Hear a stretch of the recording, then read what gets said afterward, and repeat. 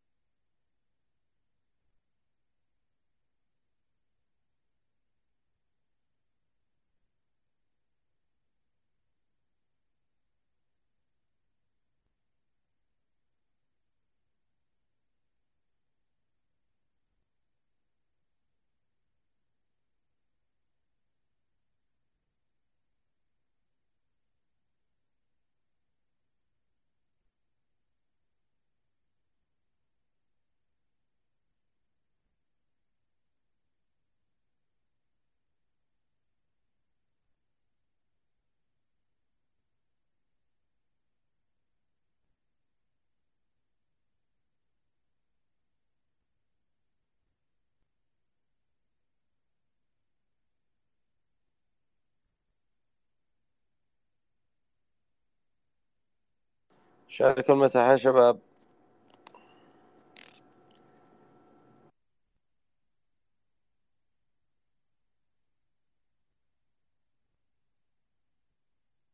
هلا أصل العرب، مرحبا.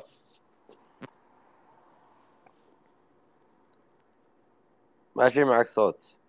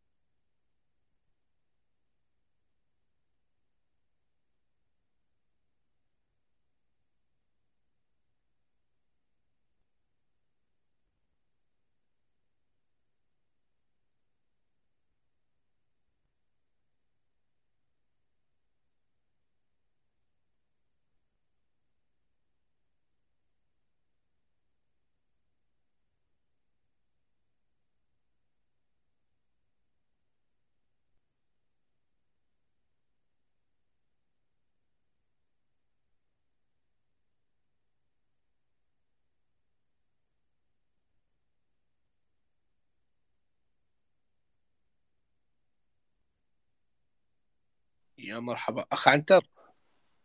هلا أبو صالح. نشوف انجل عبد الرحمن، وين التلفون؟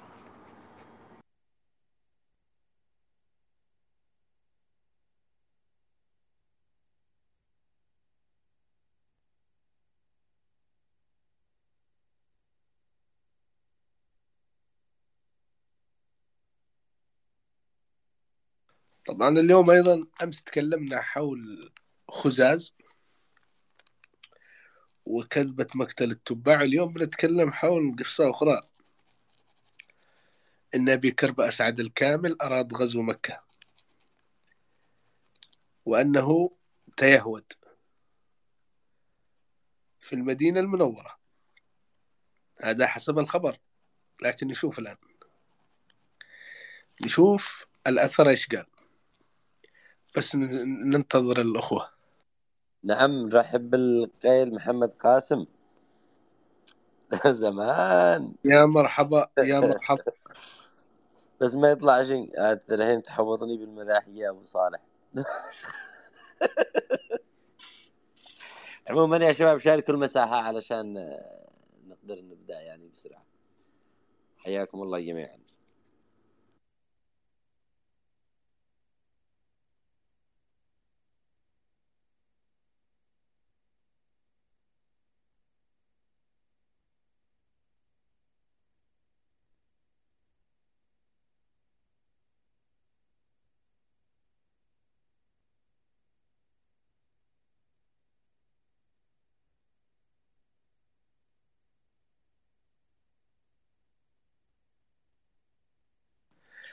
يعني ما فهمت يا أخ عنتر، أبو كرب كان يهودي ولا كان إيش؟ ممكن. ما أدري، كان كافر يا أبو صالح، بعدين راح حصل الله يهودي قال له كم انتبه تسرح تهدم البيت هذا بي. طبعا طبعا اليوم لن نتكلم عن كل المصادر الأثرية، نخلي بعضها على جنب أو أغلبها عشان ناخذ من الطرف الثاني إيش اللي عنده، بعدين نصدمه، نخليه في مأزق.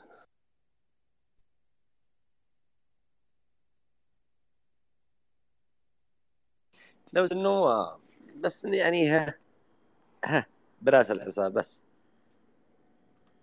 أيوة، ما حنفصل تفصيل كبير من الناحية الأثرية، لكن نبين أنهم أخطأوا كثير جدا عندما أرادوا تشويه التاريخ.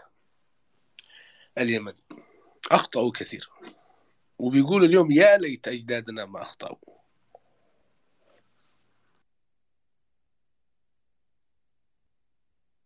طبعا نبدأ، اللي بيسمع المساحة مسجلة. طبعا قصتنا اليوم عن شخصية اسمها أبي كرب أسعد الكامل. أنا بشيل الصفحة عشان أشوف اللابتوب. طبعا أنا ما بعرف إذا حد كلمني وارسلني على الخاص، أنا ما أشوف الشاشة أبدا لأني أغلقت الصورة حقت المساحة. طبعا ذكرت هذه الرواية في جميع أو أغلب الكتب الأخبارية عن أبي كرب أسعد الكامل، حيث ينقل لنا الحافظ ابن كثير تحت عنوان قصة تبع أبي كرب مع أهل المدينة، وكيف أراد غزو البيت الحرام، ثم شرفه وعظمه وكساها الحلل، فكان أول من كساها. ابن إسحاق يقول: فلما هلك ربيعة بن نصر رجع ملك اليمن كله إلى حسان ابن تبان أسعد بكرب.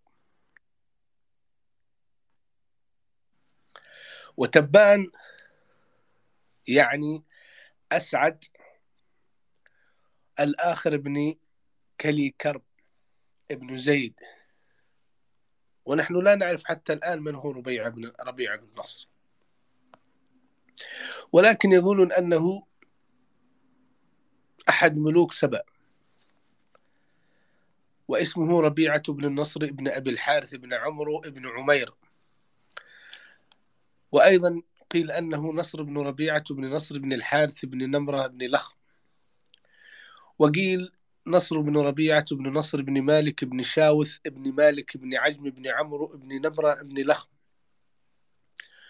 واختلفوا في مسميات هذا الشخص، لكنه لا وجود له في آثارنا اليمنية القديمة. وتكلموا أيضا ابن إسحاق وقال: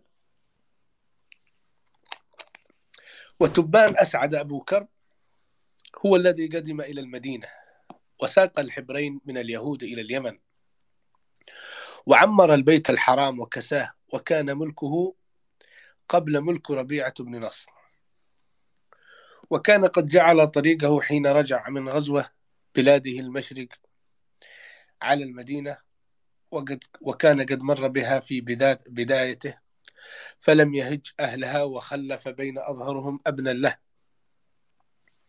فقتل غيلة فقدمها وهو مجمع لإخرابها واستئصال أهلها وقطع نخلها، فقتل غيلة، فجمع له هذا الحي من الأنصار، ورئيسهم عمرو بن طلحة أخو بني النجار، ثم أحد بني عمرو بن مبذول واسمه مبذول، عامر بن مالك بن النجار واسم النجار تيم الله ابن ثعلمة ابن عمرو بن الخزرج بن حارث بن ثعلبة بن عمرو بن عامر. وقال ابن هشام عن ابن إسحاق: وعمرو بن طلحة هو عمرو بن معاوية، ويعود إلى بني النجار، وطلت أمه هي بنت عامر ابن زريقة الخزرجية. أما ابن إسحاق وقال: وقد كان رجل من بني عدي من النجار يقال له أحمر، عدا على رجل من أصحاب تبع، وجده يجد عذقا له فضربه بمنجله فقتله، وقال: إنما التمر لمن أبره، فزاد ذلك تبعا حنقا، يعني أنت ليش تدخل بدون إذن؟ فقتله لأنه دخل إلى المزرعة بدون أي إذن. يعني فالتبع حنق: ليش تقتلوا هذا السارق اللي أرسلته يسرق التمر؟ فتعمل الأنصار أنهم كانوا يقتلونه بالنهار ويجيبوا له العشاء في الليل، ويقول: والله إن قومنا لكهام. وحكى ابن إسحاق عن الأنصار أن تبعا إنما كان حنقه على اليهود أنهم منعوهم منه. وقال السهيلي: ويقال إنما جاء لنصرة الأنصار أبناء عمه على اليهود الذين نزلوا عندهم في المدينة على شروط، فلم يفوا بهم واستطالوا عليهم، والله أعلم. هذا عند السهلي إنه اليهود نزلوا عند أولاد عم التبع اللي هم الخزرج، فلم يوفوا بالشروط التي وقعوها مع الأنصار، فتواصلوا مع التبع وخرج لإنقاذهم. هذا عند السهيلي. أما ابن إسحاق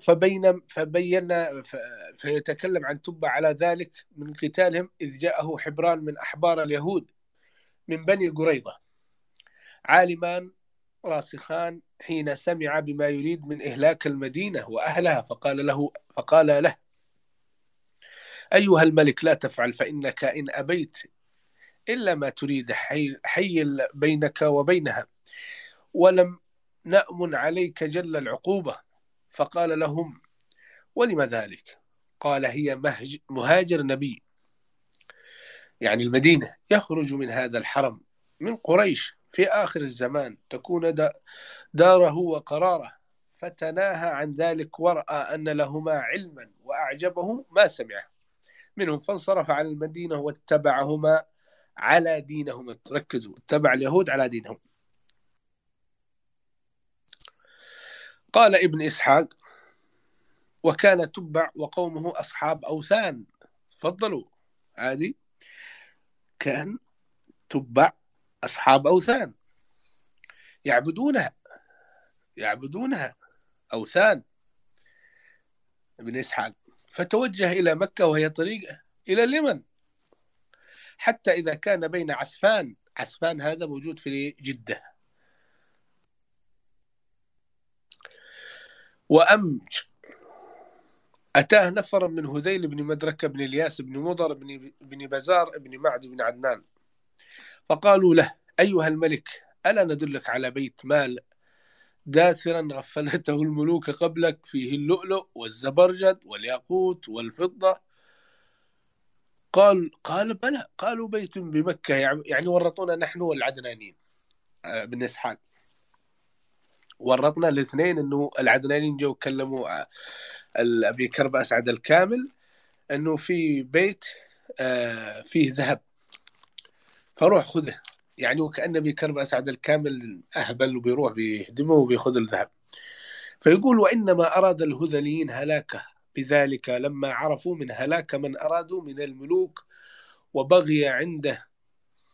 فلما أجمع لمن قالوا أرسل إلى الحبرين فسألهما عن ذلك، فقال له: ما أراد القوم إلا هلاكك وهلاك جندك. ما نعلم بيت الله عز وجل اتخذه في الأرض لنفسه غيره، ولئن فعلت ما دعوك إليه لتهلكن وليهلكن من معك جميعا. قال: فماذا تأمرانني أن أصنع إذا أنا قدمت عليه؟ قالوا: لا تصنع عنده ما يصنع أهله، تطوف به وتعظمه وتكرمه وتحلق رأسك عنده وتذلل له حتى تخرج من عنده.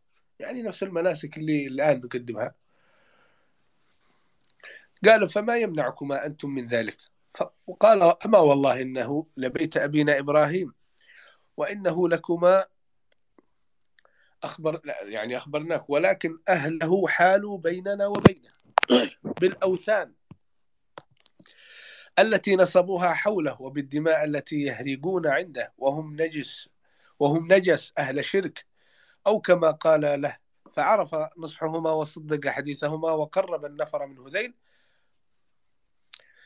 فقطع أيديهم وأرجلهم ورؤوسهم، ثم مضى. قال: ليش يتكلموني كذب؟ ثم مضى حتى قدم مكة، فطاف بالبيت ونحر عنده وحلق راسه، وأقام بمكة 6 أيام، فيما يذكرون ينحر بها للناس ويطعم أهلها ويسقيهم بالعسل. جابها من حضرموت العسل. ورأى في المنام أن يكسو البيت فكسى الخصف، ثم أرى في المنام أن يكسوه أحسن من ذلك فكسى المعافر، ثم أرى أن يكسوه أحسن من ذلك فكسى الملأ والوصائل.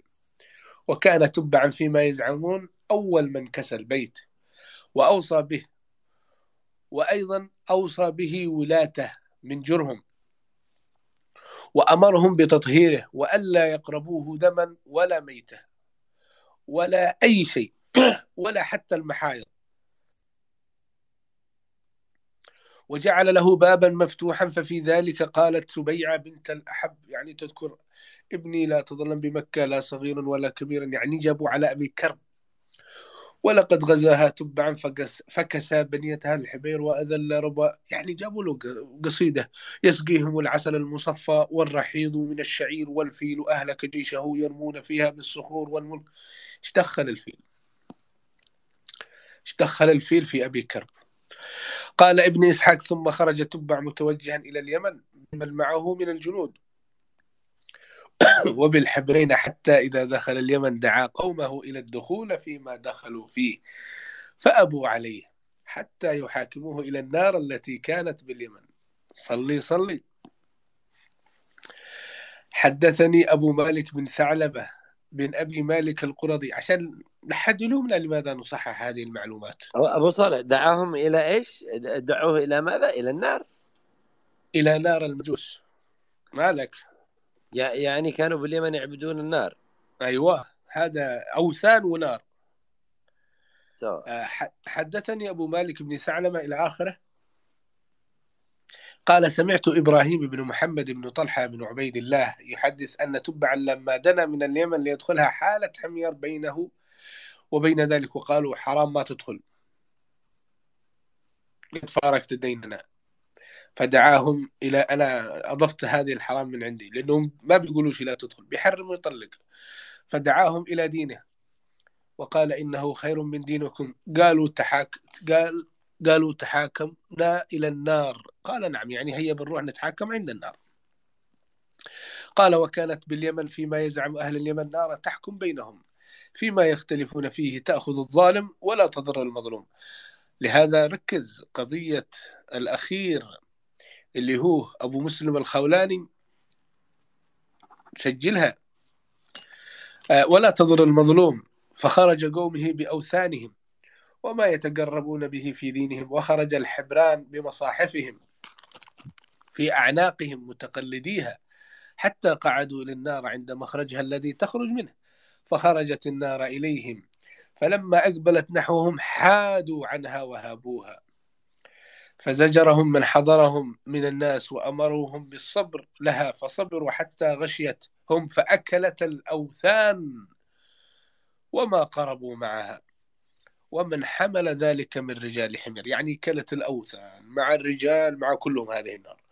ثم عادت وخرج الحبران ولم يتأثروا بأي شيء حتى المصاحف، فقط تعرق جباههما ولم تضرهما من شدة الحرارة، تعرقوا بس.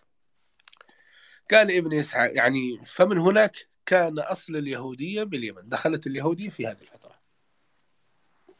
قال ابن إسحاق وقد حدثني محدث أن الحبرين، من هو المحدث؟ لا تسألوه، لا تسألوا ابن إسحاق، اسألوا أصحابه. ومن خرج من حمير إنما اتبعوا النار ليردوها، وقالوا من ردها فهو أولى بالحق، فدنا منها رجال حمير بأوثانهم ليردوها، فدنت منهم لتأكلهم فحادوا عنها ولم يستطيعوا ردها، فدنا منها الحبران بعد ذلك وجعل يتلوان التوراة وهي تنقص عنهما حتى ردها إلى مخرجها الذي خرجت منه، فأصفقت عند ذلك حمير على دينهما، والله أعلم أي ذلك كان. وقال ابن إسحاق وكان رئام هذا موجود عندنا في اليمن، بيتا لهم يعظمونه وينحرون عنده، وأعتقد أنه اختلط عليه ريام اللي هو مكان الإله تألب ريام، وخلط عليه الأمر وقال رئام ولم يقل ريام، وهذا في صنعاء. ويكلمون فيه إذ كانوا على شرك، فقالوا الحبران لتبع إنما هو الشيطان يفتنهم بذلك فخل بيننا وبينه.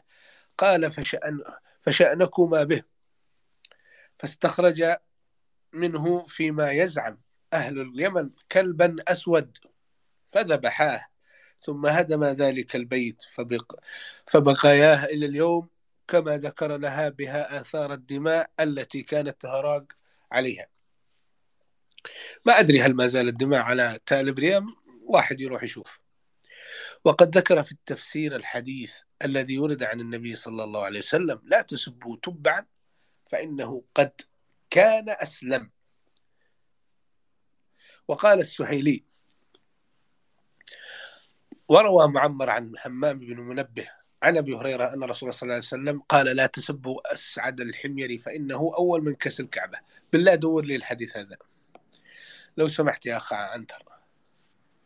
أي نوع منهن؟ اللي قال النبي لا تسبوا أسعد الحمير فإنه أول من كسر الكعبة. قال السهلي وقد قال تبع حين أخبره الحبران عن رسول الله شعرا شهدت على أحمد أنه رسول من الله بارئ النسب، فلو مد عمري إلى عمره لكنت وزير له وابن عمي، وجاهدت بالسيف أعداءه وفرجت عن صدره كل همي. هذه أيضا أضافها لسيف بن ذي يزن بعض الأبيات. قال ولم يزل هذا الشعر تتوارثه الأنصار ويحفظونه بينهم، وكان عند أبي أيوب الأنصاري رضي الله عنه وأرضاه. قال السهيلي وذكر ابن أبي الدنيا في كتب القبور أن قبر حفر بصنعاء فوجد فيه امرأتان معهما لوحا من فضة مكتوب بالذهب فيه هذا قبر لميس وحنا ابنتا تبع ماتتا وهما تشهدان إلا إله إلا الله وحده لا شريك له، وعلى ذلك مات الصالحون قبلهما. ثم صار الملك فيما بعد إلى حسان بن تبع اسعد، وهو أخو اليمامة الزرقاء التي صلبت على باب مدينة جو فسميت من يومئذ اليمامة. يا عنتر معك والله إني خلاص مالي دخلنا ولا أنا. أيوة هذا ابن إسحاق والله العظيم إنه ممتاز، ذا مفكر. قال ابن إسحاق فلما ملك ابنه حسان ابن أبي كرب تبان أسعد سار بأهل اليمن يريد أن يطع بهم أرض العرب وين أرض العرب هذه؟ نحن وين احنا في اليمن؟ وأرض الأعجام، الأعاجم حتى إذا كانوا بعض أرض العراق كرهت حمير وقبائل اليمن السيرة معه وأرادوا الرجعة إلى بلادهم. وتعرف القصة، أنه أخاه عمر وكان معه في جيشه فقالوا اقتل أخاك فقتله. هذه القصة معروفة. بس يا أبو صالح، هنا أنا لا أشوف الحديث. هنا سئل الشيخ الإسلام سؤال وجواب، المشرف العام الشيخ محمد صالح المنجد، يعني سئله عن تبع الذي ورد في الآية: أهم خير أم قوم تبع والذين من قبلهم أهلكناهم إنهم كانوا مجرمين. فذكر، قال: الحمد لله، ذكر الله تعالى في القرآن الكريم تبعا، هذا في موضعين اثنين: في معرض الأخبار عن كفر قومه وذكر ما حل بهم من عذاب الله وسخطه. قال تعالى: أهم خير أم قوم تبع والذين من قبلهم أهلكناهم إنهم كانوا مجرمين. وقال سبحانه: كذبت قبلهم قوم نوح وأصحاب الرس وثمود وعاد وفرعون وإخوان لوط وأصحاب الأيكة وقوم تبع كل كذب الرسل فحق وعيد. قال هنا: وكان تبع هذا كما ذكر المفسرون، ركز معي، كما ذكر المفسرون، أحد ملوك اليمن، وكان مشركا ثم أسلم، وكان يعبد الله على شريعة موسى عليه السلام. وقد توقف نبينا صلى الله عليه وسلم في شأنه في بادئ الأمر، هل كان رجلا صالحا أم لا، ثم بعد ذلك نزل عليه الوحي بأنه كان رجلا صالحا فنهانا عن سبه، فقال صلى الله عليه وسلم: لا تسبوا تبعا فإنه قد أسلم. رواه أحمد في المسند عن سهل بن سعد رضي الله عنه. وقال المحققين: حسن لغيره، وحسنه الألباني في السلسلة الصحيحة. ممتاز. الآن نرجع إلى القصة. أول شيء قالوا إن أبي كرب أسعد الكامل كان وثنيا، صح؟ هذا واحد. وأنه عندما دخل إلى المدينة أسلم أو آمن على الديانة اليهودية على يد الحبران اليهوديان. 2 اللي هو ذهب وثني ثم أسلم على الديانة اليهودية. 3 إنه أراد غزو الكعبة، وأن مجموعة من هذيل والقبائل العدنانية أرادت هلاكه، فعلم من الحبران ثم قطع أيدي وأرجل هؤلاء. نبدأ في الأول اللي هو هل كان وثني. بسم الله. لدينا نكش لوالد أبي كرب أسعد الكامل. هذا النكش وجد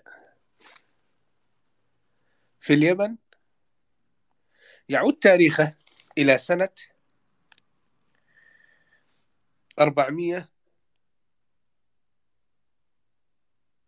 543 حميرية يا أخ عنتر، نقص 115،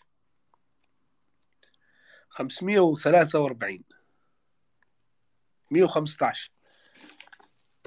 هذا النكش قال فيه: جار الله يريم بن همدان وساران وأسواف وإيل أجرع بنوا وأسسوا المعبد المبارك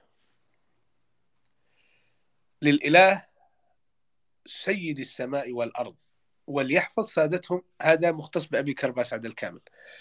وليحفظ سادتهم أبي كرب أسعد وحسان يهأمن ومعدي كرب ينعم وجار الله يزن والمحفوظ بالله يعفر ملوك سبا ودريدان وحضرموت ويمنت، وليمنحهم الله سيد السماء والأرض تكريما لاسمه وسلامة لأنفسهم ونظرائهم من الحاشية والسياسيين وشعبهم بالحرب والسلم. تاريخه ذو الخريف 43 و500. سلام المعبد المبارك. شهر ذي الخريف من عام 543 أعتقد أن الأخ عنتر مشغول. معك 543 نقص منها 115 يعني 38 و400 428 28 428 ميلادية. جميل جدا. هذا النكش من النقوش التي وجدت في اليمن والتي وجدت في منطقة ريدة، لا نريد أن نحددها، هي في شمال، والرمز حقها MAFY ريدة، وأيضا AY 534. هذا النكش الأول. النكش الذي سيعرف هذا تعالى. هذا النكش آخر اللي يعود إلى عهد والد أبي كرب أسعد الكامل. تعال يا والد أبي كرب. نكش بيت الأشول. بيت الأشول 2 وبيت الأشول 1.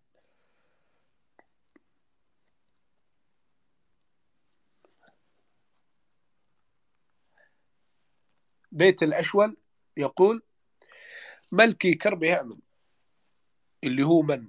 والد أبي كرب أسعد الكامل. ملكي كرب يامن وأبناءه أبي كرب أسعد وذرى أمر أيمن ملوك سبا وذريدان وحضرموت ويمنت قاموا ببناء وتأسيس وقضاض وأكملوا منزلهم كل ذلك من الأساس حتى السطح بقوة سيدهم رب السماء، بتاريخ ذو دران من السنة 93 و400 من السنة الحميرية، الموافق 387 ميلادية. هذا النكش يعطينا أن أبي كرب أسعد الكامل وأبوه كانوا موحدين قبل أن يصعد أبي كرب أسعد الكامل إلى الحكم بعد وفاة أبيه وأخيه ذرى أمر أيمن. هذا النكش أيضا من النقوش التي نسفت الرواية التي استدل عليها ابن إسحاق. النكش الآخر اللي هو بيت الأشول الأول، يهودا يكف اسمه، بنى وأسس وأتم بناء منزله يكرب من الطبق السفلى حتى الطبقة العلوية بعون وإنعام ربه الذي خلقه، رب الحياة والموت، رب السماء والأرض، خالق كل شيء، وبحق صلاة. هذا بعد وفاة الوالد، بعد وفاة أبوهم، بعد وفاة أبي كرب، والد أبي كرب اللي هو حسان ملكي كرب هم. الآن في هذه الفترة صعد ذرى أمر أيمن الأخ الأكبر لأبي كرب، يقول لك: بعون وأنعام ربه الذي خلقه، رب الحياة والموت، رب السماء والأرض، خالق كل شيء، وبحق صلاة قبيلته إسرائيل، وبمكانة سيده ذرى أمر أيمن ملك سبا وذريدان وحضرموت يمنت، وبمكانة أسرته، وكذلك يكون لسعيهم، ومكانة الملك لمكرب أحلك. هذا النكش قبل أبي كرب أسعد الكامل، نكش توحيدي خالص. الآن تكلمنا عن نكش الوالده توحيدي، أخيه الأكبر توحيدي. الآن لنذهب إلى أبي كرب أسعد الكامل.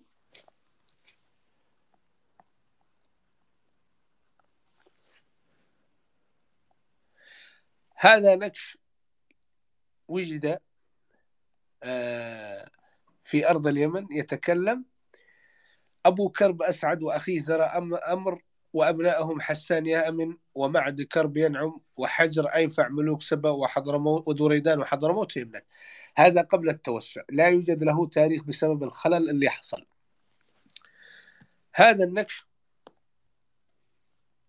أيضا للملك أبي كرب أسعد الكامل، وهو يتكلم حول ما حصل. أبي كرب أسعد وابنه حسان. هنا لم نجد أي نص يتكلم للإله اللي وجد في محافظة في المملكة العربية السعودية. يحمل الريكمانز 10. أبي كرب أسعد وابنه حسنها من ملوك سبا ودريدان وحضرموت يمنت، وأعراب مطود وتهامت أبناء ملكي كربها من ملك سبا ودريدان وحضرموت يمنت. طبعا تكلموا حول أنهم أضافوا القبائل التي في تلك المكان إلى الحكم حقهم. هذا النكش في سنة ما بين، لأنه هذاك 428، هذا ما بين 430 440 لأنه بعده. لكن هنا لم نجد له نكش يتكلم عن الآلهة، لكن النقوش الأولى تكلمت عن الآلهة التوحيدية. طبعا الآن أنا برفع النقوش اللي هي حق أبي كرب أسعد. 1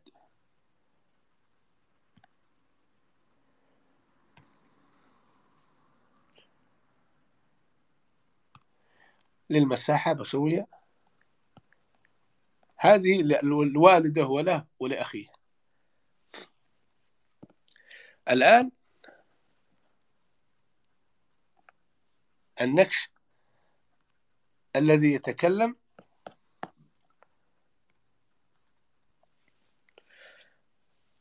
خشمان نوفان وأولاده حطبان أبو كرب وحضيان من بني مكرم ويدوم وأكلت أوزع قاموا بإنشاء وبناء وتعمير طبقة كاملة من عدة أسقف، والتي تسمى ضربان، وذلك بعون ومقام سادتهم ثاران هنعم وابنائه.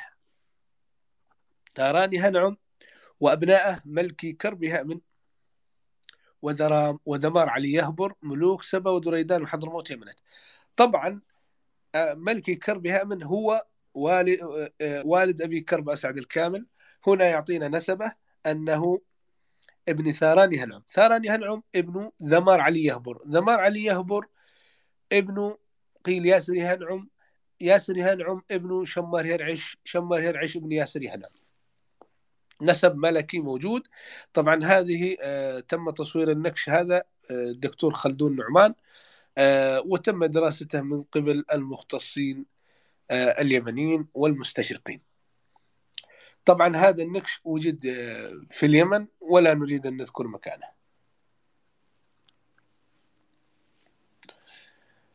هناك نكش آخر وجد في محافظة في يافع، تكلم على أنه ذهب أبي كرب أسعد الكامل إلى يافع. سأذكر النص.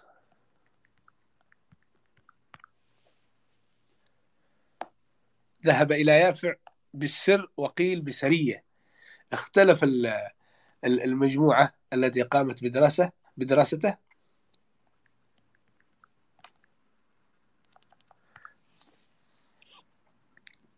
طبعا مكتوب: سرت ملكا أبي كرب أسعد تبه ووثب كصد أي كصيد بأرض يفعم، اللي هي بأرض يافع. عندما نقول يفعم بالميم هنا يافع، ويفعن بالنون يفعان. ركزوا، يفعم بالميم يافع، يفعن بالنون يفعان. طبعا هذا النكش يتكلم على أنه ذهب، قيل أنه بسرية وقيل بالسر، يريد أن يذهب إلى الصيد بدون ضجيج اللي هو الحكومة والمستشارين. لا، هو يريد أن يذهب بالسر إلى ذلك المكان ليصطاد بالأريحية ويحس بالحياة، لأنه الملوك مقيدين. هذا النكش برفعه للمساحة. طبعا أنا عارف أن النقوش الأولى ما رفعتها، لكن برفعها الآن. هذا الذي وجد في يافع.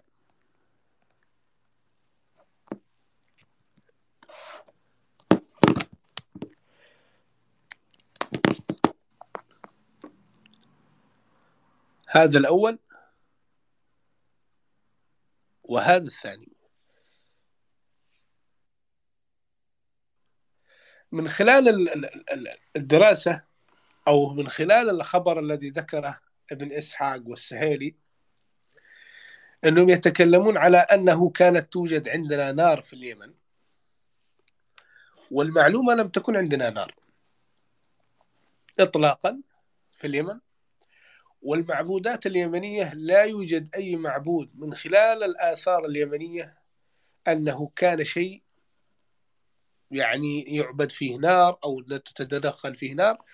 ولكن ابن إسحاق خلط عليه الأمر الفارسي وجلبه معنا، جلبه إلى اليمن، لأن هذه الشخصية فارسية من إسحاق وليس عربي، هو من أحفاد الذين تم القبض عليهم في إحدى المعارك، فهو قاعد يسمع عن قصص أجداده وعاداتهم وتقاليدهم فيلبسها علينا، لأن الآلهات التي كانت موجودة في اليمن لم تكن حسب ما ذكره ابن إسحاق. عندنا الآلهة إلمقة، عندنا سين، عندنا ود، عندنا عم، عندنا نكرة، عندنا حميم، عندنا ذات بعدان، عثر، هوبس، سين ذو ألم، نصر، يغوث، يعوق، كل هذه الآلهة عندنا. لكن لا يوجد أنه عندنا آلهة النار، عندنا الآلهة الشمس موجودة مكتوبة، لكن الرجل هذا يتبنى. ثم دخول الديانة التوحيدية في اليمن أقدم ذكر الوجود له كآلهة كذا سماوي موجود ما قبل الميلاد كمسمى للإله ذو سماوي. نقوش توحيدية تتكلم عن رب السماء والأرض بهذا التفصيل وجد في مكيراس في منطقتنا، وهم نقشين يعودون إلى منتصف القرن الثالث الميلادي. هذه أقدم نقوش ما بين يعني القرن الثالث الرابع الميلادي، هذه أقدم نقوش تذكر رب السماء والأرض وهذه. لكن هذه النقوش أيضا ما قبل أبي كرب أسعد الكامل. الديانة التوحيدية موجودة ما قبل أن يكون هناك شخص اسمه أبي كرب، ولهذا هؤلاء الناس يريدون يعني حرف التاريخ اليمني حسب هواهم، لأنه ما فيش تاريخ إلا التاريخ اليمني في تلك الفترة في المنطقة، فلهذا هذه الأسطورة نلبسها لهذا التاريخ. يعني يريدون أن يعظمون المدينة ومكة على حساب التاريخ اليمني. نعم لها قدرها، لها احترامها تلك المدن، لكن لا نريدك أن تهولها على حساب تاريخ اليمن. ثم أنت جلبت مجموعة من الشخصيات من أكابر القوم من معد وجوجري من نجد وحتى عسفان في جدة، وكلمون هذا الشخص اللي هو أبي كرب أسعد الكامل: يا أبي كرب، هناك تريد مدينة فيها ذهب وفضة وإلى. قال أيوة، شخص معاه من كل ما يملكه وعادوا يدور ذهب. قالوا شوف المكان الفلاني اللي تسمى كذا، وكأنه لا يعرفها. الرجال يدير الأرض حتى تخوم الأردن وتخوم الحيرة، ما يعرفش مكة، وكأنه ما فيش عيون على أطرف شيء. بيقول للقائد الجند جيب لي قائد المخابرات أو قائد الأعين اللي يراقب الأحداث الحاصلة في المنطقة. هل كلام هؤلاء صحيح ما يحدث في ذلك المكان؟ أقل شيء بيقول كذا. لا، قالوا له راح تواصل مع الحبرين اليهوديين وقال للحبرين اليهوديين والله هذا كلام ما هو صحيح، هؤلاء كذابين. قام أخذ السيف قال جيبوهم، قطع أيديهم ورجلهم ورؤوسهم وارموهم، ما أدري وين دفنوهم. وكأنهم ولا وراهم قبائل ولا وراهم شيء، ولا كأنهم غنم ذبحهم يلا، وهم سادة قبائل في عدنان. شوفوا إلى وين التطاول. ومشوا واتجه إلى مكة ودخلوا أن الأصنام مرصوصة حول مكة، قال دقوها وكنسوا الكعبة، وهذا بنكسوها وذبحوا. ذبح 6 أيام وهو يذبح لهم، وجلب من العسل الصافي وهو يوزع لهم.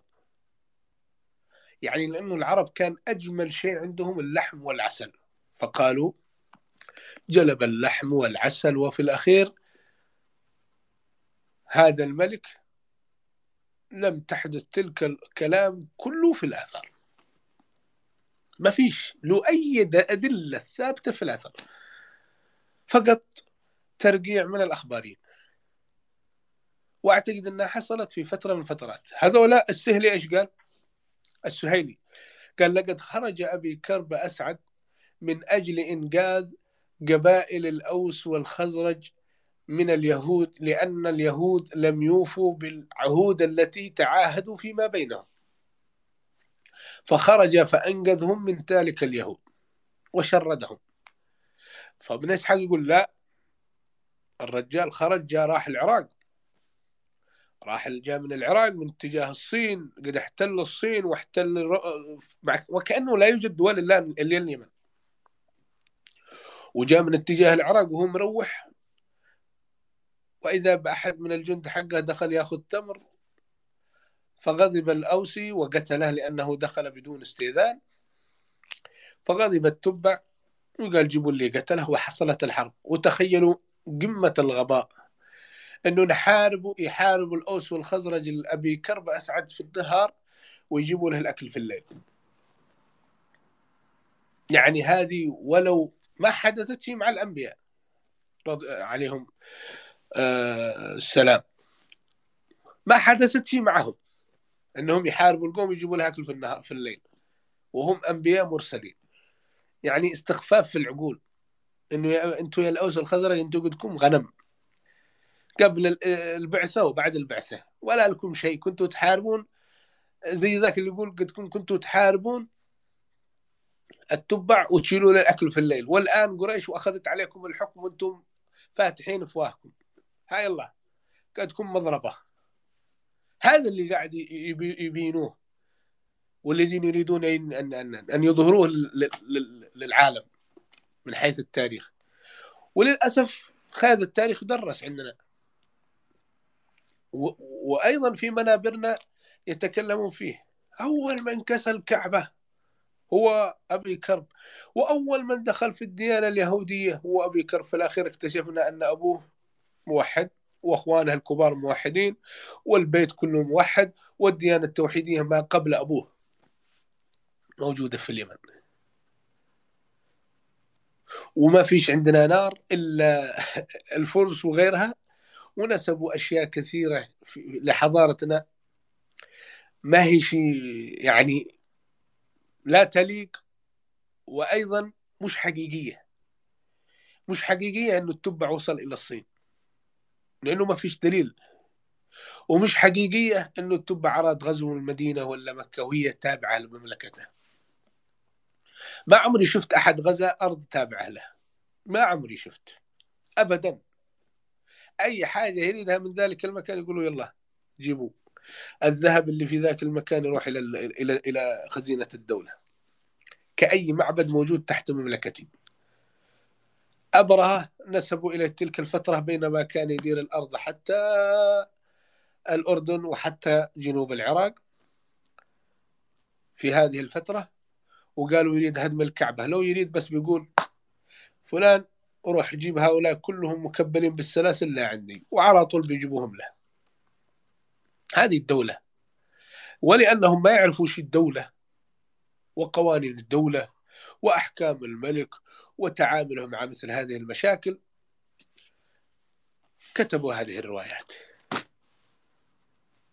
فتأذينا منها كثيرا. هذه الروايات تأذينا لأن كنا نعتقد أننا وأنا أعتقد أننا كنا مجرمين، من جاء لطمناه ومن جاء ذبحناه، وأيضا أي بيت محرم نقوم نروح نهدمه. للأسف كلما أردنا أن نقول ابن إسحاق هذا بيبيض الوجه، لكنه للأسف أكبر من أراد تزوير تاريخنا ابن إسحاق. فأنا أقول لأي شخص يريد أن يبيض وجه هذا الرجل من الناحية التاريخية، شوف ايش سوى.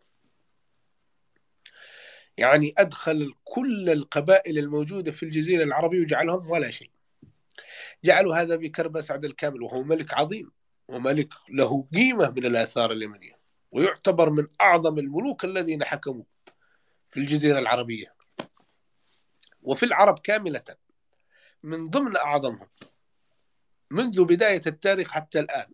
أبي كرب أسعد هذا من الآثار يعتبر من ضمن وليس أعظم، من ضمن أعظم من حكم في الوطن العربي، هو وشمره العش. هذه حقيقة أثرية موجودة. لكن أنك تقول أنه وصل إلى الصين ووصل إلى هناك لا ما فيش. أولا إذا أراد أن يصل إلى الصين بيتعدى من؟ بيتعدى ملوك فارس موجودين، وفي تلك الفترة كانت قوة، وبيتعدى الحيرة.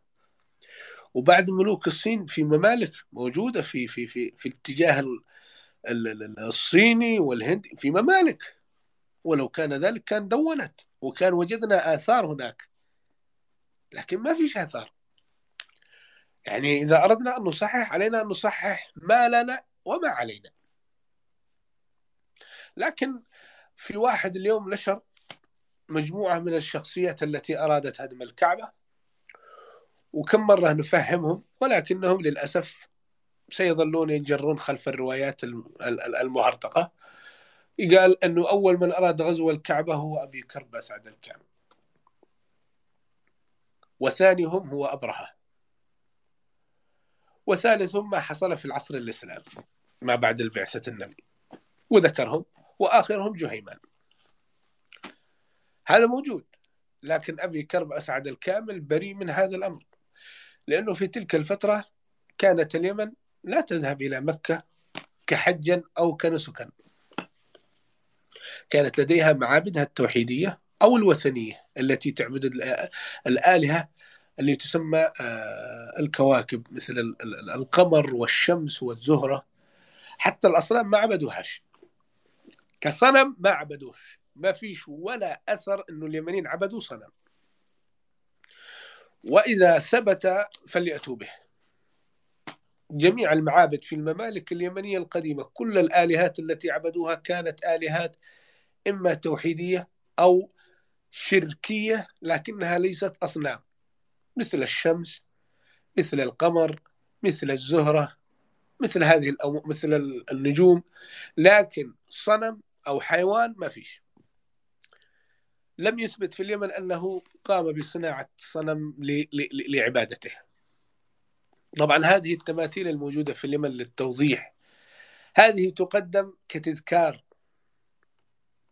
أنه قدمنا هذا التذكار من أجل الأشخاص الذين يدخلون إلى ذلك المعبد ينظرون إلى هذه الشخصية فيدعون له، للآلهة التي يعبدونها، ولم تكن صنما أو أي شيء، وإنما كانت تذكار من أجل أن يتذكروا أهله. أو هناك لدينا نصب تذكاري أو نصب يعني شاهد قبر، هذه موجودة،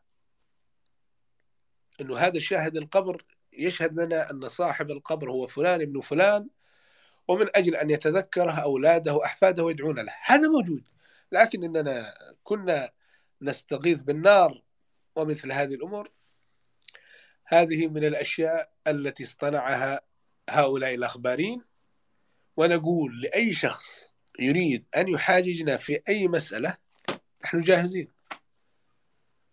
يعني ولو مرة يا من تتكلم من وراءنا، ولو مرة كن رجل، ولو مرة كن رجل، يعني خلها مرة واحدة كن رجل وواجه، مش إذا دخل أبو صالح تهرب. ولو مرة أثبت كأنك رجل، عشان يفتخروا فيك أولادك وأحفادك أنك وقفت.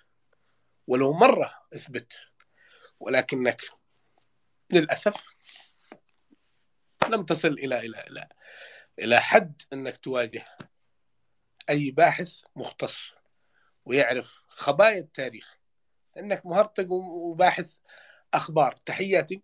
وكانت هذه مجرد مختصر عن أبي كرب اسعد الكامل، الذي لم يذهب إلى المدينة المنورة ولم يأخذ الديانة اليهودية من الحبران، وإنما كان والده موحد وأخوه درى أمر أيمن موحد، وهو أيضا موحد، وتسمى عند العلماء الديانة الرحمانية السماوية، ويسميها العلماء مثل نيلسون ومرقط وغيرهم أنها الديانة الرحمانية الحميرية التوحيدية، ولم تكن يهودية أبدا من خلال الآثاريين الآركولوجيين المختصين. هذا الذي هو ثابت. أيضا لم يذهب لكساء الكعبة أو أنه ذهب للغزوها أو من هذه الأمور، بل أن المعابد اليمنية كانت ذات أهمية عند الملوك اليمنيين القدماء أعظم من هذه البقعة المباركة اللي هي مكة، لأنه كانت طقوسهم معروفة، مكانها معروفة وين يذهبون إليها، لكن مكة المكرمة لم تكن مقدسة في تلك الفترة للملوك اليمنيين وللعرب إلا من كان يسكن فيها ومن يحيطها، لأن معتقدهم مرتبط فيها. هذا معروف، لأنه أكثر من 22 إلى 23 كعبة أو معبد يحج إليه الناس في الجزيرة العربية. في اليمن أنا بذكر لكم بس فقط يعني جزء: معبد أوام، معبد تأل بريام، معابد في شبوة لمملكة حضرموت، معابد في تمنع في بيحان، معابد في محافظة الجوف التي هي معابد مملكة معين، ومعابد أخرى كان يحجون إليها حسب النصوص المسندية التي ذكرت أن هذه المواقع كانت أبناء تلك المذاهب الدينية يحجون إليها. والأخ بن إسحاق قال ريام، وأعتقد أنه اللي نقل له لم يقل ريام، بل هو معبد ريام أو معبد الإله تأل بريام. ولدينا لهذا الإله تأل بريام أو لهذه الديانة أو لهذا النسك أكثر من 15 معبد مصغر تابع للمعبد الكبير، وهذا موجود ومذكور ومؤرخ في النقوش. فلا أحد يأتي ويتطاول على التاريخ اليمني، نحن نعرفه جيدا، نعرف ما وصل إلينا حتى اللحظة. أبي كرب أسعد الكامل لم يكن يهوديا ولم يكن وثنيا ولم يكن يريد أن يذهب إلى مكة ويغزو المدينة لأنها في الأساس تابعة لحكمه. فلا يوجد شخص أن يخرج ليغزو منطقة تابعة لحكمه. وأيضا مسألة أن الأوس والخزرج كانوا يقاتلوه في النهار ويأتون إليه الغداء في الليل، هذه من المعتقات. ومسألة أن اليمنيين كانوا يذهبون إلى الصين وإلى الغرب والشرق ما فيش له أي إثباتات أثرية. فلا نريد أن نتطاول ولا نريد أن نهول الأمور أو نصغرها. هذا هو التاريخ باختصار. أبي كرب أسعد الكامل هو من ضمن أعظم الملوك الذين حكموا في الوطن العربي منذ التاريخ، يعني من ضمنهم وليس أعظمهم، يعني من ضمن العظماء. أبي كرب أسعد الكامل رحمه الله رحمة واسعة، لأنه كان ملك موحد وعظيم وحازم وحليم، وهو من وسع المملكة عندما كانت مملكة السبا ودريدان وحضرموت يمنت، وضاف وأعرابهم طودا وتهامة. فرضي الله عن ذلك الملك، وتحياتي لكم.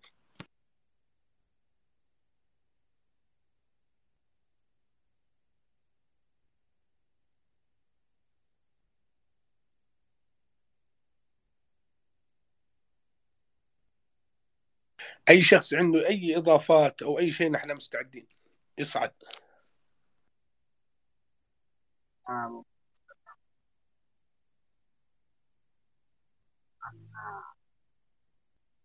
أبو اسعد ارفع صوتك ما أسمعك. اسعد الكامل طبعا.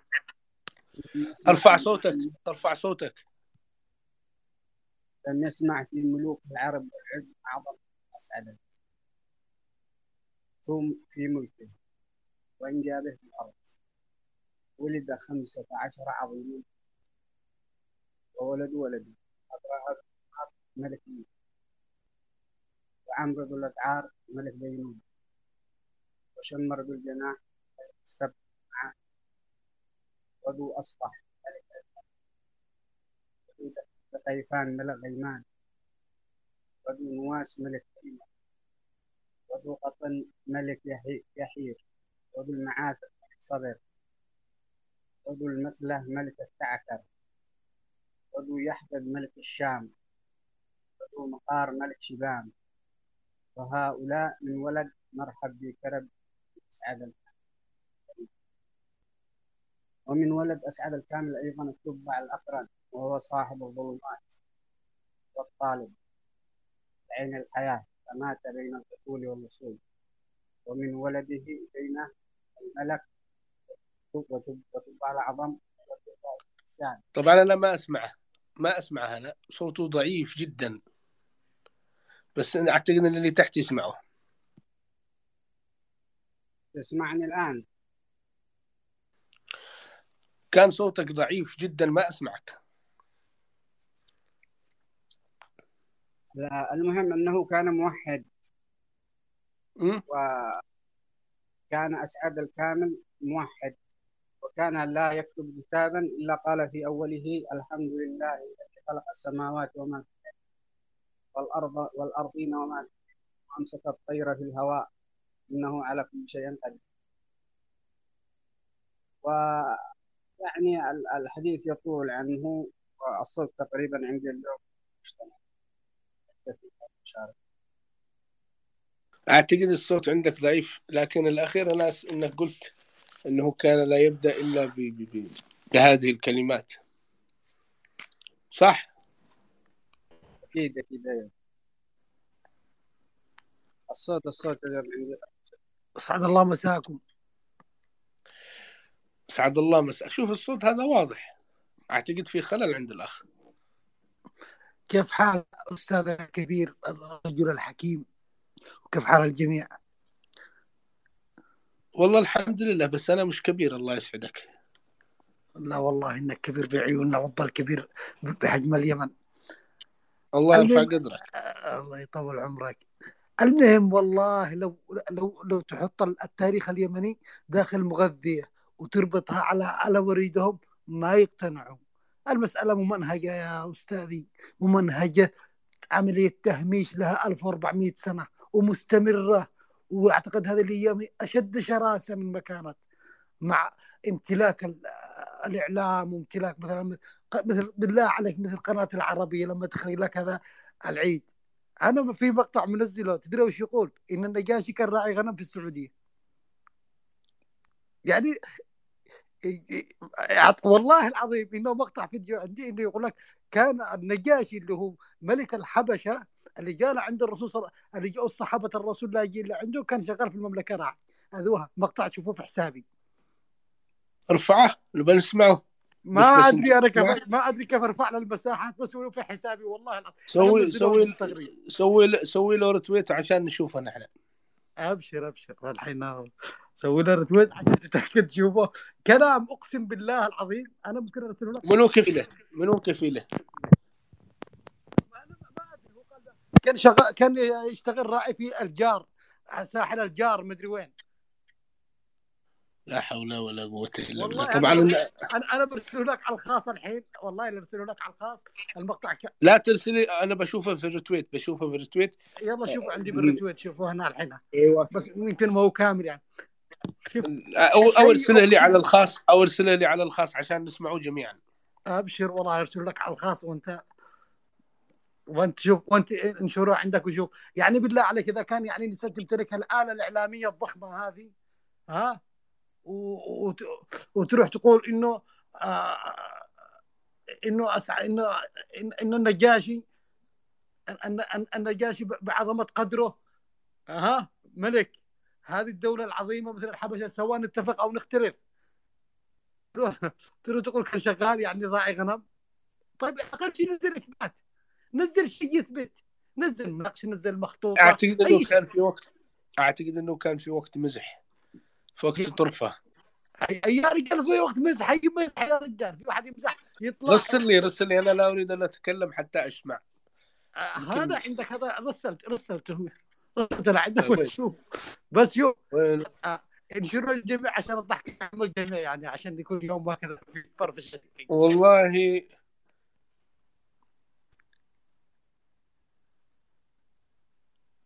شوف بالله اقسم بالله تضحك.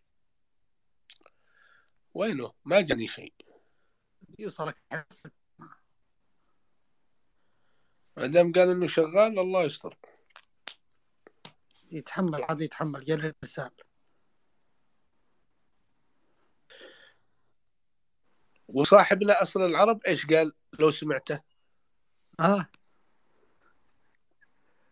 هو ايش قال عن ابي كرب اسعد؟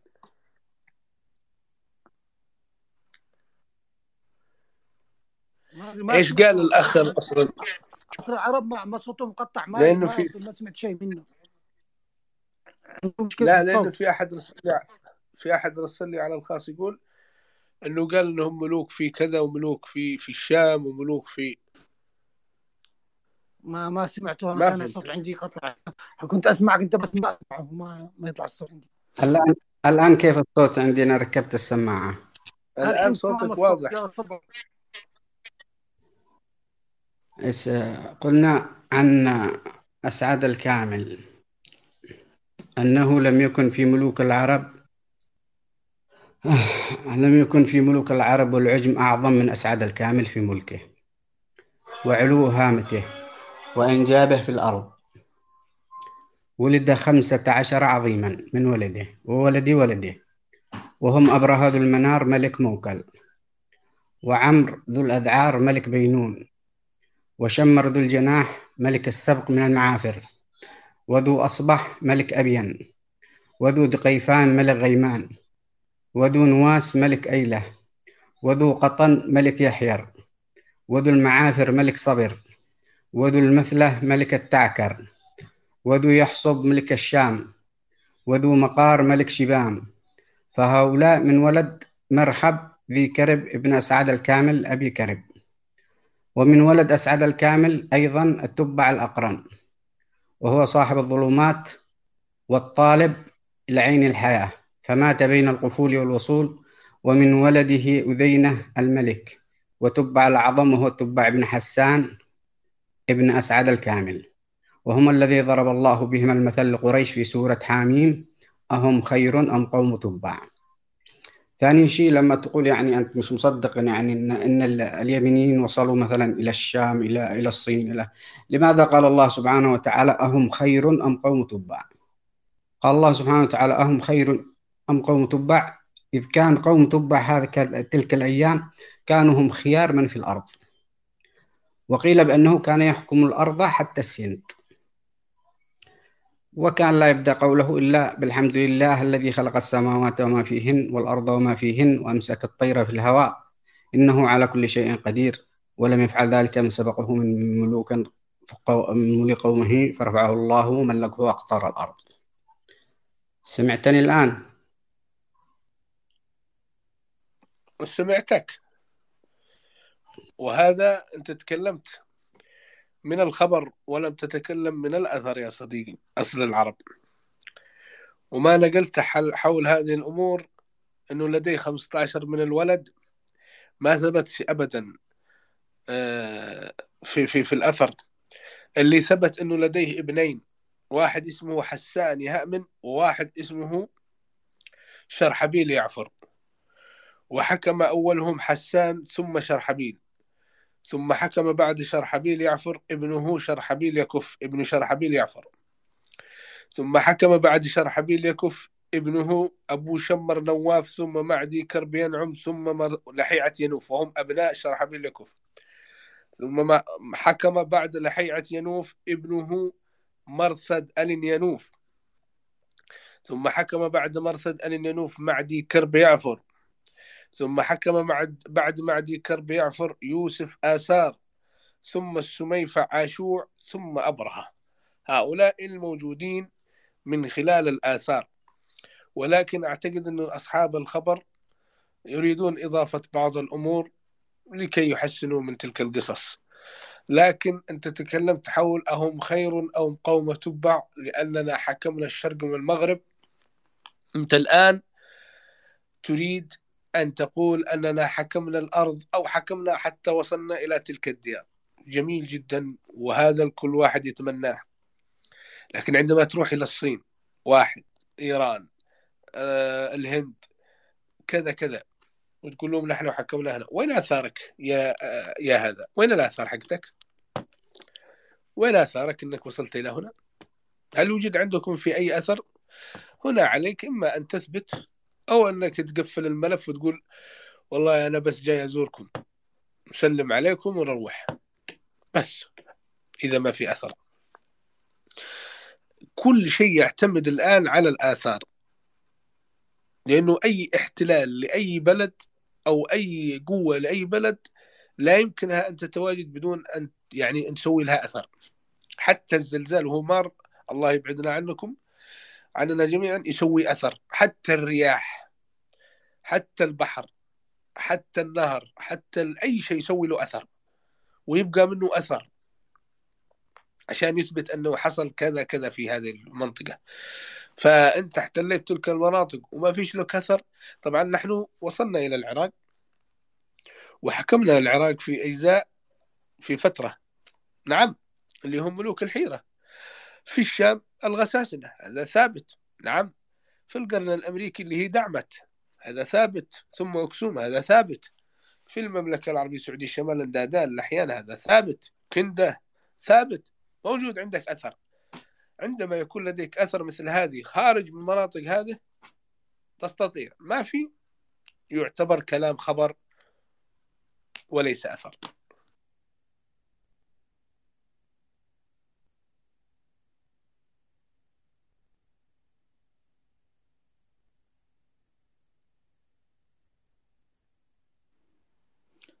يا الرجل الحكيم، يعني نقدر نخرج عن الموضوع. إلى الآن أنا مستني الرماد الفيديو. والله إن أنا مرسله بس ما أدري ليش بطيء بالتحميل. جالس يحمل، جالس من أول نتفرج عليه يحمل. شوفوا بحسابي، شوفوا بحسابي، يعني أبس معاه. أقسم بالله إنك تضحك. ها أبشر أبشر، ده وصل عندك، جاي جاي.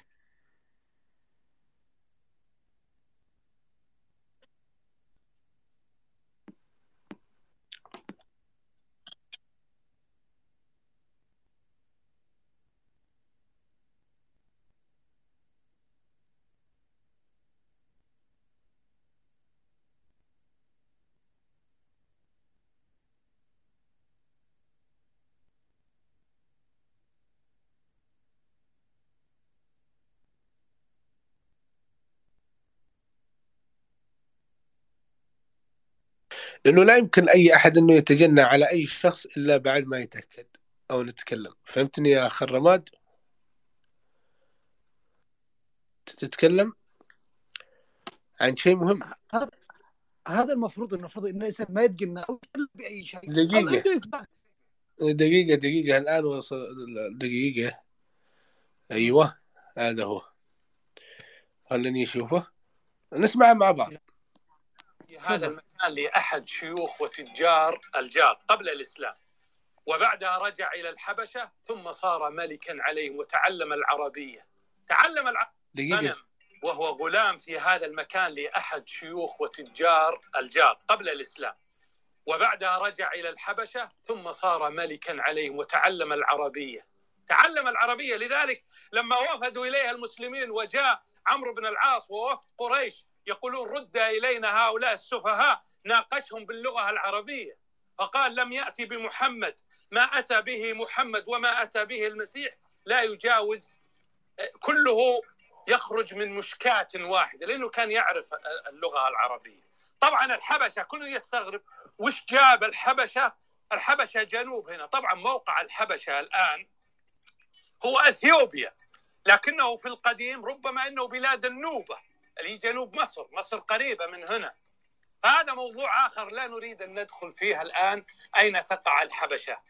هذا الآن هذه المدينة مدفونة تحتنا، والهيئة العامة للسياحة حفظوها بهذا السور. طبعا سيتم التنقيب عنها، وبعد ذلك سنذهب شمالا على ساحل البحر الأحمر اللي يسمى بحر القلزم قديما، إلى ميناء آخر وهو ميناء الحوراء، ثم ميناء كركمي أو لومي كومي التي رست في سفن الرومان، وكانت هذه أول قدم أجنبية تطأ هذه الأرض الطاهرة. هذا قبل الإسلام بأكثر من 500 عام. كان راعي، ما بس بفهم من الكفيل اللي كان مع تلك الفترة. ايش رايك؟ دوروا الكفيل. بالله يا ابو صالح، يعني لما يكون عندك الآلية الضخمة هذه وطلع كلام سايق زي هذا، بالله والله من يصدقك؟ من يفتح قناة؟ يعني وين المنطق يا اخي؟ وين الناس اللي مشرف على مثل هذه القناة لما يطلع من الخزعبلات هذه؟ وين مصداقيتك؟ انت قناة إخبارية تنافس وتبحث عن مصداقية عند المستمع وعند المتلقي. والله ما عاد انا داري ايش اقول لك. والله اقسم ما في بالله الا إني كنت الموسيقى اقول انها حقت. كذبه، كنت اقول انها كذبه، انا وقلت منتظر والله من العصر وانا منتظر ما تفتح اليوم عشان اعلمه. قلت اعيد المقطع مرتين ثلاث عشان اتاكد. قلت والله ما احرق نفسي عند ابو صالح، والله ما اريد اتاكد اول، اتاكد غلط. وانا وصلت. لا تعليق، لا تعليق، صراحة لا تعليق، لا أريد أن أعلق أكثر. عاد بن إسحاق ارحم. السلام عليكم أبا صالح، وعليكم عنتر حياك الله. والمستمعين. العفو، أنا فقط أريد أن أشير ولو أني دخلت على فجاءة إلى أن هذا الشخص يعني فضلا عن المغالطات التاريخية، وربما أبو صالح والأساتذة أدرى بها مني، لكن من تخصص المتواضع في اللغة العربية عنده يعني في كل عبارة يعني تكاد تحصي يعني الشيء الكثير يعني من الأخطاء اللغوية. وعلى الدارس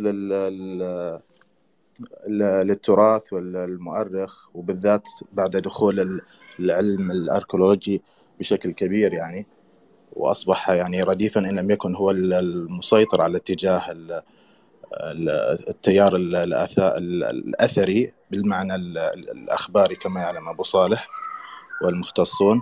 لابد أن يكون ملما بشيء جيد يعني من اللسانيات. مثلا يقول مشكى وهي مشكى، بحر القلزم وليس القلزم. فلا بد من المراجعة عندما تأتي بمصطلحات تاريخية، وممكن لأي شخص أن يراجع ذلك في القواميس ويجد ما أقوله صحيحا بخلاف ما يقول هذا الأستاذ الذي يسمي نفسه دكتورا. وللأسف طبعا ما أدري كيف يعني نتكلم ونقول شيء يعني مؤسف. يعني برامج، ونحن في الإعلام أيضا يعني برامج يصرف عليها الكثير والكثير يعني من الميزانيات، ولكن تخرج بشكل يعني سيء ومسيء. والله هذا الله يعين، ما دام وصلوا إلى هذا الحد إنه النجاشي كان يرعى الغنم. بس ما ذكروا يا ابو صالح انه خرج نهائي ولا بلغ هروب من الكفيل ولا كيف ما كانت أدري المناسبة؟ او ترحل هذه او ترحل لأنه من سجن او ترحل من سجن بريمان. عاد هذا والله ما ادري انا والله هذه لا أخي الله يسعدك، هذول ما لهم دخل. شوف، هذا الشخص يمثل نفسه وعلم الذي تعلمه، لكن لا يمثل لا وطنه ولا الشعب ولا المجتمع اللي هناك أبدا. لا يمثل. ولكن أنت الحين يعني القناة العربية تمثل وجه العرب، وجه نقول دول الخليج، وجه الداعم والممول. يعني أنت تتكلم باسم شعبك. هم إيش دراهم إن هذا يعني إنه ينقل مثل يا أخي هذه؟ يعني بالله يعني كيف ما بدر يعني العمل عبط يعني كذا والله العظيم. إذا أنا مثلا مش متخصص يا أخ عن الرماد مثلا. أنا يا أبو في علم صالح اسمعني أنا مو متخصص. أنا لا مو لا متخصص. الله لا عشان تفهمني أنا رئيس قناة العربية مثلا أو المسؤول عنها. أنا مش متخصص في علم التاريخ ولا متعمق فيه، أنا متخصص في أمور أخرى. فيأتي واحد يقول لي، يأتيني ملف هذا الرجال ويقول أضمن على ضمانتي وسيكون برنامجه من أقوى البرامج وهو باحث تاريخي وإلى آخره. فأنت هنا تقول يلا نحن نشجع التاريخ، فتقوم بوضع هذا البرنامج. أنت تدري إنه في فترة من الفترات كان المقترح أنه يروح سليمان الذيب إلى ولاية كولورادو لمعرفة تلك النقوش. مين اللي راح هذا اللي قرأ نقش أبي كرب اسعد الكامل من اليسار، وقد قال أبي كرب اسعد من اليسار والناس تقرأه من اليمين. لا تعليق، لكن انه تكلم عن الملك النجاشي بهذا انه كان موجود يرعى الغنم. والله زودوها زيادة صراحة. أنا قلت والله ما أضحك لوحدي. أبو صالح قلت والله ما أضحك لوحدي، ماني بضحككم اللي في المساحة تضحكون تنبسطون اليوم. هذه لها مساحة، هذه بنحط لها مساحة. وطبعا هذا النجاشي هو مننا يعني. وين كان يشتغل مع من لا يقولوا في مكة، لأنه مكة صلحوها شوارع وصلحوها نهضة عمرانية في تلك الفترة. ما أدري لكن شوف نعيدها للي ما استمعش، وهو غلام في هذا المكان لأحد شيوخ وتجار الجار قبل الغنم. وهو غلام في هذا المكان لأحد شيوخ وتجار الجار قبل الإسلام، وبعدها رجع إلى الحبشة ثم صار ملكا عليهم وتعلم العربية. لذلك لما وفدوا إليها المسلمين تعلم العربية، ما عاد أقدرش أكملها. ما هوش عارفين إنه ملوك مملكة أكسوم إن لهجاتهم متقاربة للعربية، وأنهم يجيدون اللغة العربية والتفاهم مع العرب، وأنهم أيضا في الأساس عرب يمانية ملوك مملكة أكسوم. لكن هؤلاء الله يشفيهم قال إنه كان يرعى الغنم هناك وفجأة أصبح ملك. يعني أنا قدني أرعى الغنم وقدني من الأسرة الملكية، إيش جاب أبرهة يحكم في اليمن؟ إيش جاب هؤلاء يحكمون هنا؟ قدني أنا أكون أولى. والله ما أدري. الشيء اللي أنا مقتنع فيه إن الأمور والله ممنهجة، يعني ما أعتقد الملف معامل الملف حقه كان معامل حتى فضحوه جلاله. والله العظيم هذا تدري بما يذكرني بهذا، ولو الأمور سياسية بيذكرني محمد عرب، نحن هنا أين أنتم؟ لا ابعدها من السياسة، الله يحفظك. والله والله يحفظك. هو كلهم مدرسة واحدة، كلهم خارجين من واحد صاحبي درسهم. الله يستر عليهم. لكن هذا الرجل صراحة الكلمة حقته هذه أهوت به هواية لا سابع. أقسم بالله يا أبو صالح أنا كل ساعة أعيدها، كل شوية أعيدها أتأكد، وإن نفس أعيدها وأقول يمكن سبحان الله أنا غلطان، خلنا أعيد المقطع مرة ثانية وأتفرج عليه وأعيد المقطع، أعيده أقلبه يمين أقلبه يسار. قلت والله أخاف لأرجع أجي في المساحة أتكلم ويطلع غلط، ويا الله ارسلوا المقطع لعندك. قلت خلني أضحك الناس شوي اليوم، يخرجوا من الموال اللي احنا كل يوم فيه. الله يعين. طبعا الأخ عنتر ما أدري هو سمعه ولا لا. عنتر المفروض موجود يا أبو صالح، بس أنا شغلته شوي يعني بيني وبينك، حصلنا بيع حلا. اسمع نتكلم ذا المواضيع يوميا. اسمع الذنائب، وفي آخر هضبة تقع شمالا عن بقية الهضاب تسمى هضبة أصبع، لأن على شكل أصبع كما ترون. يوجد غدير ماء منخفض من الأرض يجتمع فيها السيل. والله ما شفت غدير ولا 10 أيام على حسب السيل. يسمونها في هذه المنطقة خبراء أصبع، لأن هذه أصبع ويسمون هذه خبراء. وكما ترون أثار الماء يجتمع فيها. شوفوا الإبل، محل أخفاف الإبل تشرب فيها. عاد أقدرش أكمل والله، خلاص. هذا الرماد أنا خليه يا أبو صالح، خليه عكر المزاج ذا الرماد، لا تطلع شيء على الرماد هذا. يا أبو صالح، أنا لما أشاهد هذا عيد اليحيى أستمتع، خاصة بالعصا حقه كذا. والله يذكرني بأشياء كثيرة كنت أشوفها بالبلاد وأنا صغير كذا. هات له قراءته للقصائد يا أبا صالح، والله ستسمع عقب العجاب من تفسير اللغة والوزن. اتفق العرب أن لا يتفقوا، لكنهم هذه المرة ايش نقول؟ شوفوا اسمعوا، هذه بالرواية عن خزاز. اتفق العرب على أن لا يتفقون إلا هذه المرة. ايوه اسمعوا. بسم الله الرحمن الرحيم. هذا عيد اليحيى مرة أخرى هنا. نحن الآن في جبل خزاز في جنوب الرس بحوالي 49 كيلو قبل مدينة أو محافظة دخنة ب5 كيلو. هذا الجبل كما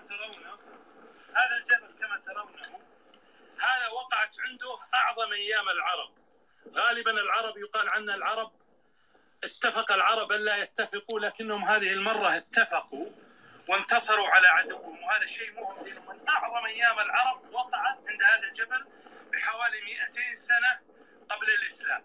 والقصة سجل 200 سنة قبل الإسلام. سجل يا عنتر سجل. جرانيتي فاتح اللون ايوه وأوقد عليه نارين، نار ونار أخرى، واشتهر في التاريخ.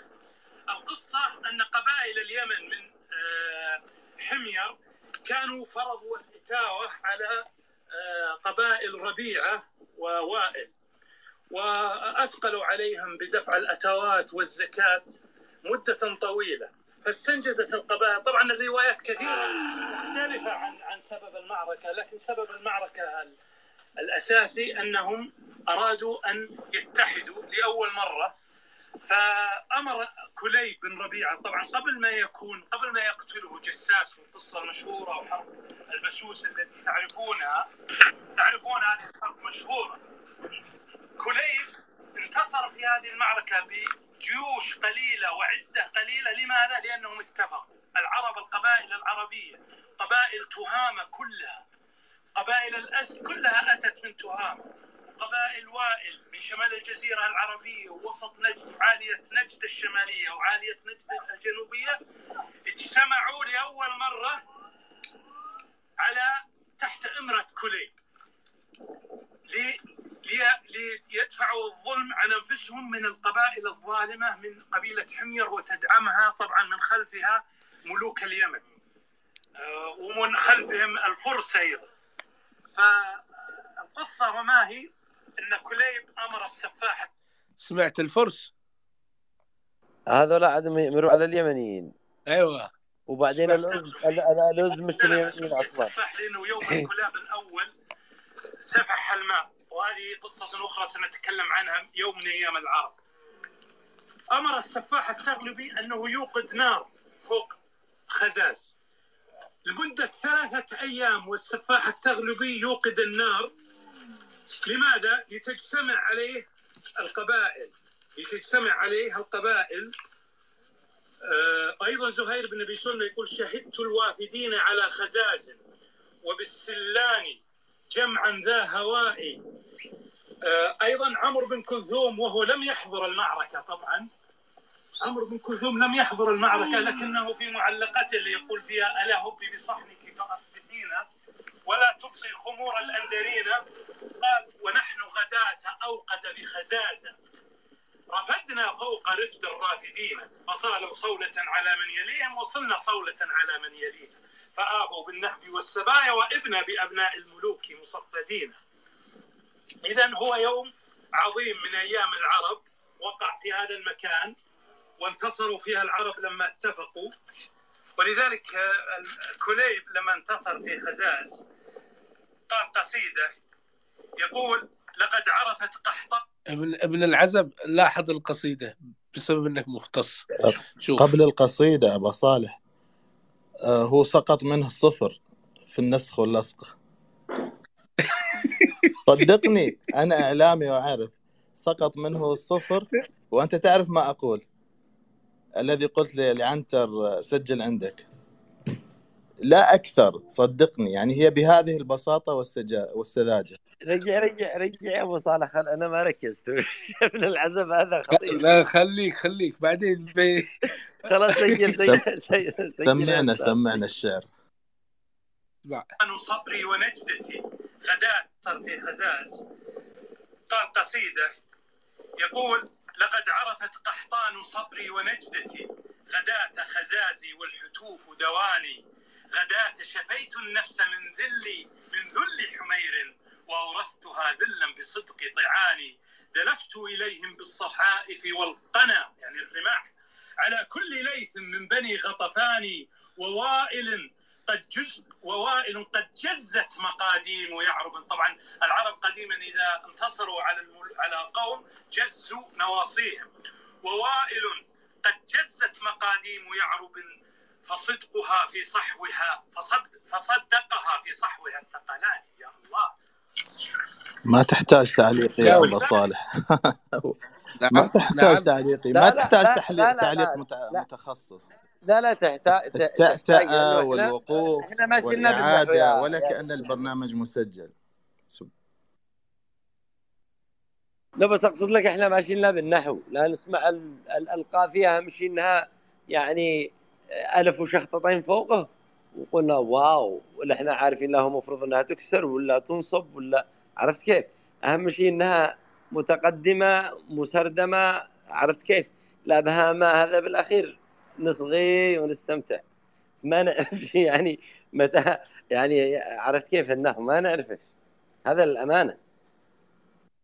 اسمع تفاحة تغلبي ابن عم كليب يقول وليلة بت أوقد في خزاز هديت كتائب متحيراتي، لأن الكتائب كلها تأتي من هنا من الغرب ومن الشمال، تأتي بالليل، وهذا الجبل إذا توقد عليها النار جبل خزاز يرى من مسافة 50 ميلا، ترى النار من مسافة 50 ميلا. يقول هديت كتائب متحيراتي، لأن كل القبائل لما أمرهم كليب أن يجتمعوا ووعدهم وعدا حقا، ووعدهم جبل خزاز، أتوا على ضوء النار. يقول ظللنا من السهاد وكنا لولا سهاد القوم أحسب هادياتي. يقول لولا النار التي أوقدتها لا ضاعت هذه الكتائب اللي تمشي في الظلام متحيرات. المهم ان قبائل حمير وكان معهم 10 من اقيال اليمن. وش معنى اقيال يعني ملوك اليمن، ملوك ومعهم خيل ومعهم دروع ومعهم كل انواع الاسلحه. لكن العرب لما اجتمعوا في هذا المكان واتحدوا تحت امرة كليب انتصروا عليهم، وبعدها طغى كليب على الناس. وفي ذلك قصة أخرى لأن كليب بعد ما انتصر على قبائل اليمن ووحد العرب صار يرمي جرو في كل مكان ويحميه، ولذلك جساس قتلوا في القصة المشهورة، وفي ذلك قصة أخرى. لكننا سنذهب إلى قبر هنا في الجبل، ربما الله أعلم لرجل مهم. أنا أرى أنه كليب، لأنه مبني بطريقة ملكية. قبور أيام الجاهلية للناس المهمين تبنى برجام، مكان مرتفع. الطريقة الربمائية أبا صالح في الاستدلال التاريخي. أيوة. الطريقة الربمائية سجل عندك. أيوة ربمائية. نعم. وأعتقد والاعتقادية. نعم. أبا صالح وقفة قصيرة إذا سمحت حتى ما يغيب عني. تفضل. نقرأ القصيدة حتى نستمع إليها بعد أو المقطع الذي قرأه. ولاحظ الفرق الآن. لقد عرفت قحطان صبري ونجدتي غداة خزاز والحتوف دواني، غداة شفيت النفس من ذل حمير وأورثتها ذلا بصدق طعاني، دلفت إليهم بالصفائح والقنا على كل ليث من بني غطفان، ووائل قد جرت مقاديم يعرب فصدقها في صحوها الثقلان. لاحظ كيف القراءة الآن تأتي سلسة غير وإيقاعية جدا. نعم، والأبيات جميلة. لاحظ لك أن تتخيل يا أبا صالح ما يشعر به مختص ولو قليلا في اللغة العربية، لأنك عندما تسرد التاريخ أنت تتعرض لكلمات قديمة ولأدب جميل، وأيضا لوقائع تاريخية. أنت يؤلمك أن تجد معلومة مغلوطة، وكذلك من يستمع إلى الأدب يؤلمه جدا ويحز في صدره أن يستمع إلى خطأ شنيع في اللغة. مثلا من الكلام العادي عندما يقول تهامة يشدد على تهامة. في اللغة العربية لا يوجد شيء اسمه تهامة، هي تهامة كما يقولها أبناؤها. نعم. تهامة. نعم. وإذا نسبت إلى تهامة فقل تهامي، كأنك تقول يماني، فأنت تنسب بالقول تهامي. وإذا قلت اسم البلد تقول تهامة بالكسر. تفضل. نعم. تهامة. نعم تقول تهامة. هذه أنا من تهامة، تقول أنا من تهامة وأنا تهامي، هكذا. ولكن نعم. عندما تتصدر للشاشات وتكلم بالمستوى الأدنى من مستوى يعني أقل عامية يعني في الاختصاص، يعني أنا ممكن أدخل إلى ميدانك وأكون عاميا، وهذا لا بأس فيه، لا بأس به أن أكون عاميا في ميدان التاريخ، ولكني في اختصاصي غير ذلك، وكل في اختصاصه يعني يجيد. بالقدر الذي يستطيع. لكن المؤسف أن تدخل في كل اختصاصات وتجد نفسك في كل اختصاصات يعني عاميا فيما تقول. في الأدب تخطئ كما يخطئ يعني طالب في الإعدادية، لن أقول في الابتدائية. وفي التاريخ أيضا تخطئ كأحد الهواة أو القراء. أين الشهادات؟ أين ذوي الاختصاص؟ يعني أين اللجان التي دققت على المستوى التاريخي وعلى المستوى الأدبي؟ يعني شيء غريب. وكل في النهاية يعتمد على ثقة يعني ربما صاحب قرار يعني بمستوى يعني بسيط جدا في مؤسسة، في هذه المؤسسة أو تلك، بجرد قلم يوافق على برنامج ويخرج ويأتي من تكلم في غير فنه أتى بالعجائب. والضحية هو الجمهور. أنا دائما أتهرب من القصائد أتهرب منها لأني مش متقن في قراءتها. دائما أتهرب ودائما أقول الأخ معاذ تحت، الأخ معاذ دماج، أو الأخ محمد ولذلك كانت مهدي. العرب تقول أقول لهم الآن نعطي القوس باريها. يعني إذا تكلم في حديث ثم نعم هذا هو إذا لم فعلا تجد في باب معين تقول الآن أعطي القوس باريها فليتحدث فلان فليتحدث علان، هكذا. أما أن تكون بتاع كله فهذا صعب. نعم هذا هو. ولا عندما تأتي عند القصائد أقول أنا مش متقن، لأنه القصائد لها علمها وأنت تعرف، فلا أريد أن أكسر شيء ولا لكن يعني أعجل في كلم عنتر عن القصيدة. الصفر الذي سقط في اللصق، في النسخ واللصق. والله هذا تكلم حول انه 200 سنه وتكلم حول اشياء كثيره هي قبل تقريبا الاسلام 20 سنة، واشياء كثيرة. هي 20 سنة. اضاف هو صفرين. أضاف صفر، سقط منه صفر من 200، أو أضاف صفرا عفوا. ايوه هو قال 200 صحيح، قال قبل الإسلام ب200 سنة ايوه صحيح. وهي نعم قال نعم 200 وهي سنه. المفترض أن تكون 600 ونيف. اهو 600 ونيف أن تتكلم قال عن مبعث النبي صلى الله عليه وسلم. هم اختلفوا، قال 464 او 46 فيها 64، وقالوا 561. معركة اختلفوا ذي في قار، هذه. نتكلم عن ذي قار. ايوه لا خزاز. لا أعتقد هو خلط مع ذي قار، صدقني هو خلطها مع ذي قار. الله هذا قد قال انه الملك النجاشي يرعى لأنك غنم. حتى إذا قلت 500 أو شهادة شيء يعني أنت ما تتكلم عن 200 سنة. يبدو أن الأمور مختلطة. كثير. لا هو أدخل ذي قار مع الرجال خزاز مع والله خلط نعم. في جميع الأمور. هذا ما أرى. وهؤلاء اللي يتسيدون التاريخ وينقلون معلومات مغلوطة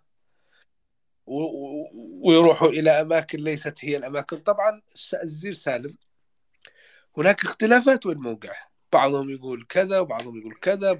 هذا الرجال قال مات هنا، شوف جساس جاك من هناك وكليب كان هناك ورمى الرمح بهذا الشكل ومات هناك كليب في هذا المكان. ثبت. ابو صالح يا انا جالس اتخيل لما وصل عمرو بن العاص، حي الله راعينا، تذكر يا راعينا تذكر. والله العظيم انا جالس من اول افكر كيف المقابله اللي تمت بين عمرو بن العاص وما بين النجاشي، وذاك يأشر له يقمز له عيب لا تتكلم مش قدام الناس. يا رجال اقسم بالله انت من اي محافظه؟ والله العظيم انا اليوم يا اخي من ذمار. من ذمار. من هو انت؟ انا من اب. طلعتوا عاصين يا اصحاب. والله العظيم. تعلم المداحجة جيراننا، كيف نتعلم المداحجة كل شيء، احنا مساكين جنبهم. لا والله انك الان جبت حاجه الله يستر. ماني لا تفضحناش. الاسطورة بالله هذا فضح الدنيا كلها. انا ما عملت شيء، انا ما هذا جاب الاعياد كلها بيوم واحده.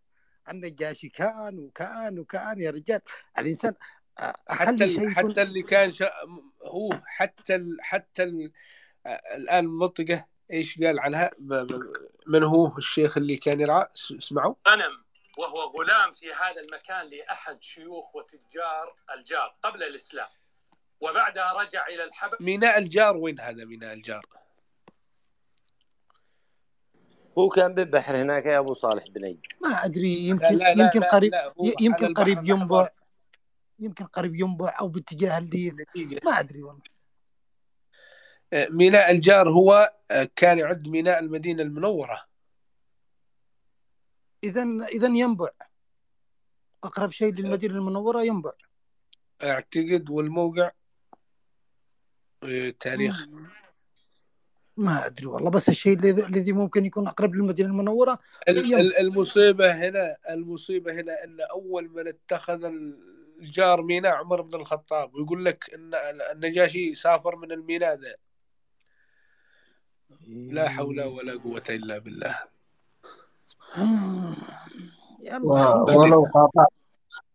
ولو قاطعت كلامكم، هو المقصود أنه يقول لكم إن العرب اتحدوا على غير العرب، يعني إن احنا لسنا عرب، أن اتحدوا العرب فاستوت هذا المسرحية كلها علشان هذا الكلام. كلامك صح، بس من هو ذي اللي يشاور جنبك؟ والله أنت سويت السماعات، خليت الكل كل شيء، قد كنت مستور أول. الله يسعدك. فعلا قال اتحد العرب ضد من؟ كلام الأخ أصل العرب ونحن تكلمنا عليه أمس. هذا واحد جنبي يتفرج إني، يعني جالس يتفرج إني. لا حول. إيش أنمي أفلام كرتون صح؟ أيوة. أنا كنت أشتي أرد علشان هذا الموضوع المرة الأولى وانفصلت علي المايك، ولا حد الآن حاجز يعني في عقلي شوية كذا. لكن شوف، هو في معانا نحن طبعا اسمه معانا مخطوطات بالعربية صح؟ مخطوط نقش جبل دبوب التوحيدي بخط الزبور الذي يتضمن البسملة بحرف الزبور مع دعاء توحيدي، والذي اعترى عليه في جبل ذبوب بزبيد محافظة الضالع، ويعتقد أنه يعود القرن السادس الميلادي، ويتضمن سطرين. لو سمحت وطي شوية. ويقول: بسم الله رحمن رب سماوات، أي بسم الله الرحمن الرحيم رب السماوات. والسطر الثاني دعاء توحيدي رزقا. لا متى يعود؟ لا متى يعني هو من السادس إلى التاسع كذا، يعني هو كذا أو 12، يعني بهذا القرون. الزبور الخطوط بهذا يعني بهذا النقش. لا متى يعود النقش؟ لا متى يعني تقريبا يقولوا للقرن السادس الميلادي تقريبا، بس هذا النقش وجد في جبل الميلادي. قلت الهجري. يلا تمام. السطر الثاني دعاء توحيدي رزقا مفضلك أثرا مخه شكمة أيمن، أي الرزق من فضلك ومنح قلبه شكيمة إيمان. وثاني شيء معنا خط الذي هو خط بخط الجزم الذي هو نقش السموأل الشهير، السموأل بن عادية، عندما زارها امرؤ القيس، وعندما أعطاها الهدايا والسلاح، وهذا مشهور. وثالث شيء الذي هو قصيدة حسان بن ثابت عندما قال: تعلمتم من منطق الشيخ يعربي، أبينا فصرتم معربين ذو نفر، وكنتم قديما ما لكم غير عجمة كلاما، وكنتم كالبهائم في القفر. هذا الذي كنت المرة الأولى أزيد أرد على هذاك الذي دخل في المحادثة وأنت فصلت علي الميك، وشكرا. شكرا لك حول هذه المداخلة. ولكن نحن لا نريد أن نتكلم يعني من باب العنصرية بيننا وبينهم، لا، نحن نوضح تاريخ. وضحنا الآن التاريخ أنه كل هذا اللي حصل مجرد هرطقة، ما فيش له أي إثبات. وأيضا نحن لا نريد أن نضيف أشياء نتفاخر فيها عليهم، وهذا بيجعل الطرف الآخر أيضا يتمسك في أشياء وإنا ولا سوينا حاجة، استمرينا في الهنجمة فيما بيننا وبينهم. نحن عارفين أننا عرب وهم عرب، وكلنا أبناء جزيرة العرب. أما إذا قال لا تدف وأنت لا تدف، والله لا انظر لي إلى يوم القيامة، لا تدفني ولا دفك. لا، نحن نريد أن نوضح، لا نكون مثل أي أحد سواء من عندنا أو من عندهم، لأن في عنصرين من عندنا وفي عنصرين من عندهم. نريد أن ندفن هذه العنصرية. اليوم اكتشفت نقوش في محافظة في نجران في المملكة العربية السعودية وآثار. طبعا هيئة الآثار أو هيئة التراث في المملكة تكلمت في هذا الموضوع. النقش اللي اكتشفوه اللي عدد من النقوش المسندية الجنوبية، و3 خواتم ورأس ثور من البرونز، اكتشافات أثرية جديدة في موقع الأخدود الأثري بمنطقة نجران. شوف، أكدوا على أنها الأخدود. الرواية الأسطورية طغت على الرواية الأثرية. تخيلوا، الرواية الأسطورية طغت على الرواية الأثرية. ركز. وما فيش أي كتاب عن تلك الأخدود. النقش هذا يقول وهب إيل بن ماجن دلو بيته. طبعا الدلو أو دلو في اللهجة السبعية هي قيمة أو وزن ذلك الشيء. فالدلو هو الشيء الذي يقيم، يعني أنت تنزل الدلو إلى الماء لكي تصعد شيء من الماء، فالدلو مأخوذ من القيمة أو الوزن أو إلى أي من هذه المصطلحات. فهنا حتى الدلال أي شيء هو الذي يعطي أسعار قيمة هذا البيت، قيمة هذا، في سموه دلال، قيمة هذا الخروف، قيمة هذا كذا، هذا قيمته يستاهل كذا، فهو دلال يعطي القيمة والوزن. فالدلو هنا هو قيمة. وذا قال بيته اللي هو بيته.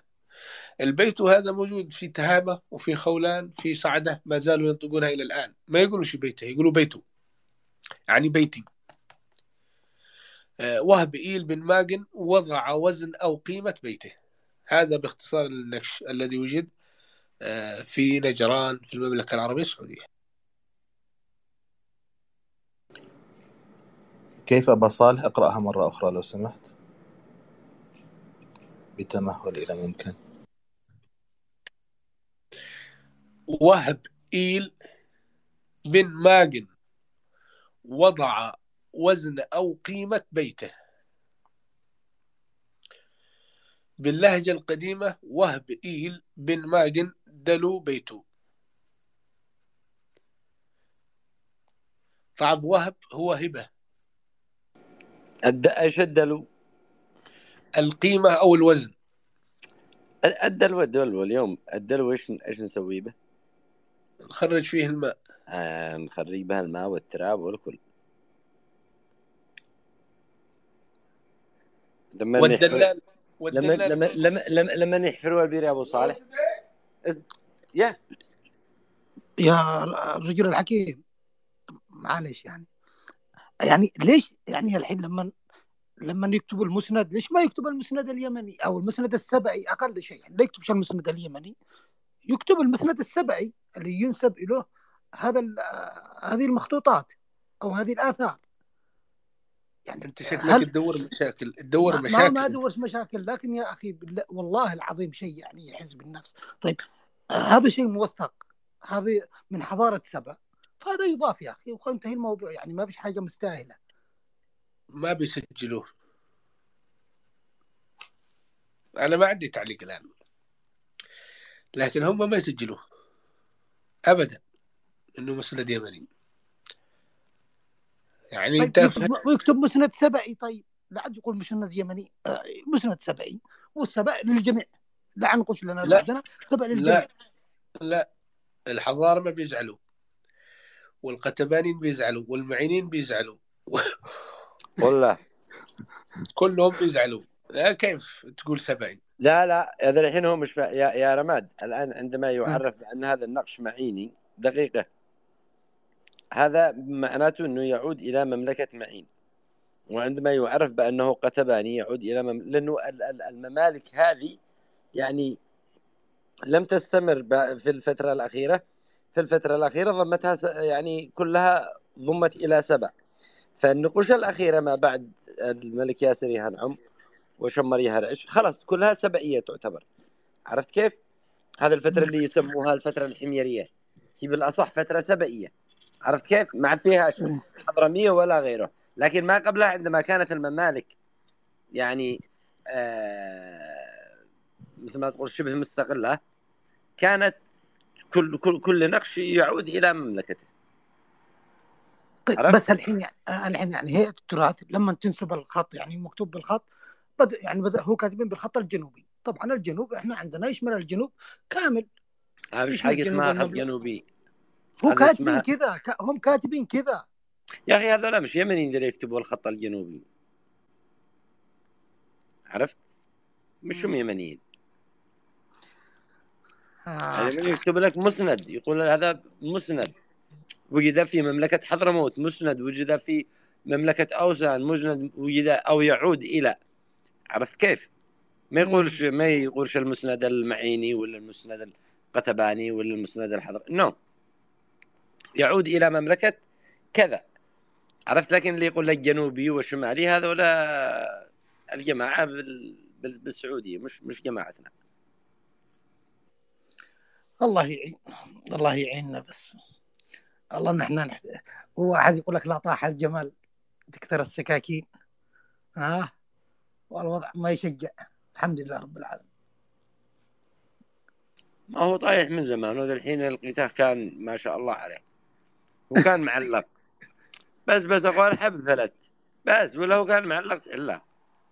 أي والله والله هذا الحين تلقى اليمنيين اللي يدافعوا أكثر من زمان الحين. الحمد لله رب العالمين. على الله. بس أنا الحين والله يفكر الحين يعني الأثيوبيين ما فيش واحد رد على هذا الرجال اللي قال إن النجاشي كان راعي، ولا ما فيه؟ مش يمكن ضروري ما عندكم تواصل من واحد من أثيوبيا مع المؤرخين؟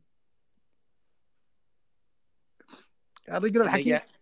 النجاشي هو أصلا من حمير. هن ما اختلفناش إنه من حمير، النجاشي من حمير. بس هو الحين قلت لك يعني على إنه اسم إنه كان يحكم أكسوم أو يحكم مملكة الحبشة يعني يعتبر لهم حاليا حسب التاريخ. يعني أكسوم حقنا، هم كلهم حقنا، بلادنا حياهم الله. حتى وسط الجزيرة العربية حقنا كانت يعني وشمالها كان كل شيء حقنا، ما بش أحد معه شيء، كل شيء حقنا خلاص.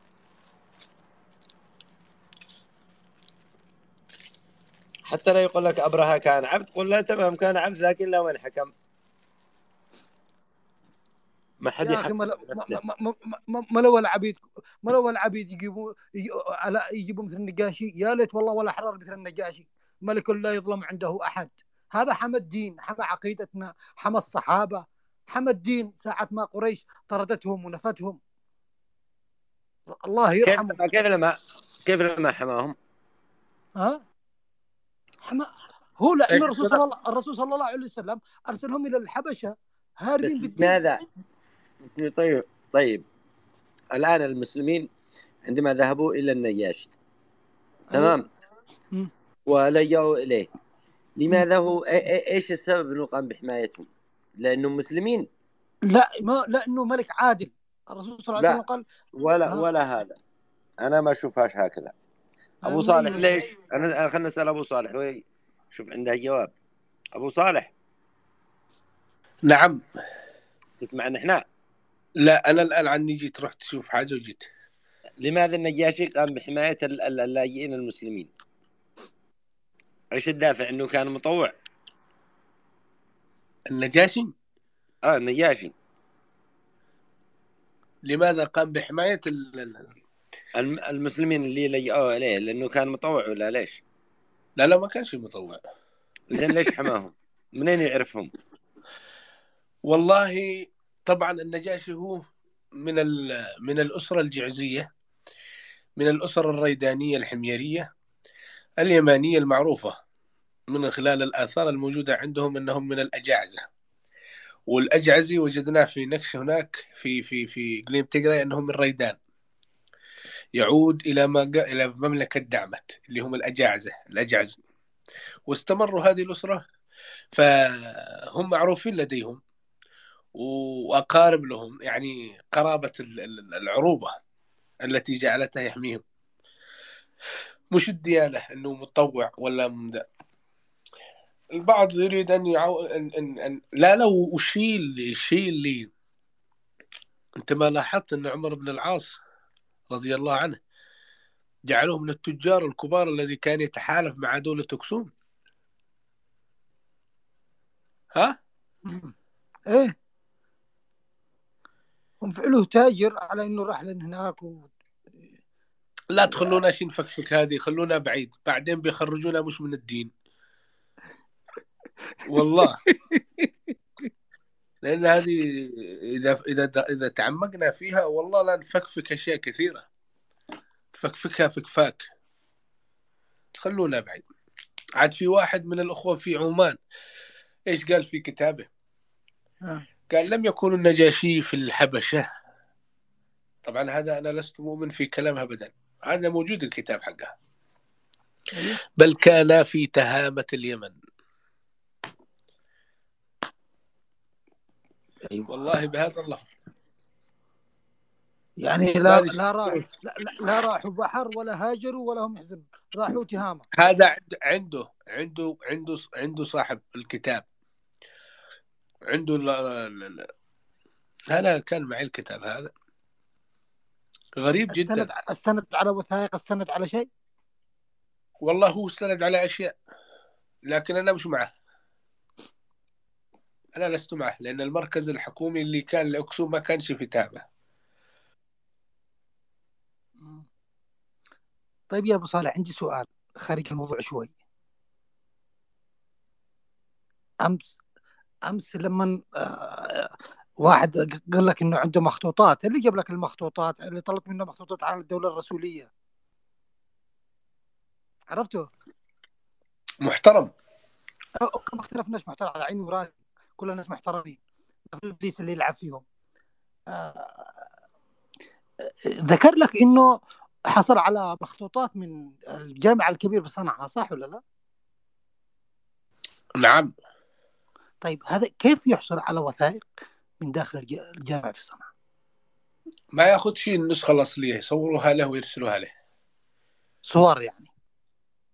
صور مش نسخ، مش النسخة الأصلية. طيب بغض الطرف يعني بأي حق؟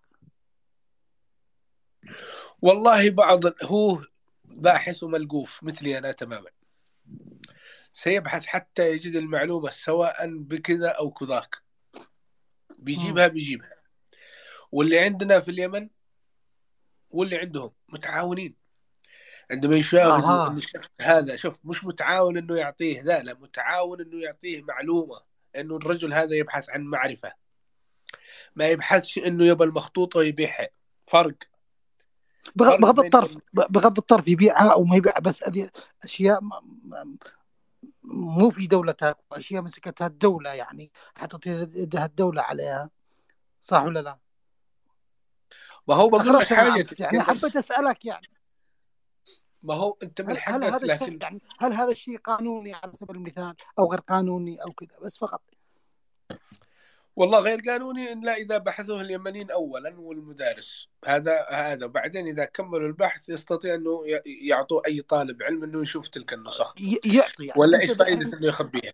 ولا قطع كلامك، أنا أنت الحين تبحث عن معلومة وهي كانت في بلدك وتطلع من بلدك، تروح تبحث عنه أنت عند واحد من بلد آخر، فهمت؟ أنا بفهمك عشان تفهمني. عندما تكون هذه المخطوطات قد درست وتم إكمال دراستها، إيش فائدة أنك تخبيها؟ لا صحيح، هذا شيء عادي. انا ما قلت لك، بس انا حسبت انه يعني حصل على شيء بطريقه غير. فهمت قصدي، هذا كله في الموضوع. لا ولا لا ما لا، عنديش مشكله في انا المعلومه. فهمتك. لا لا لا، الاخ هذا ما اخذهاش انه ياخذها ولم تقرا وانهم عاونوه. لا لا لا،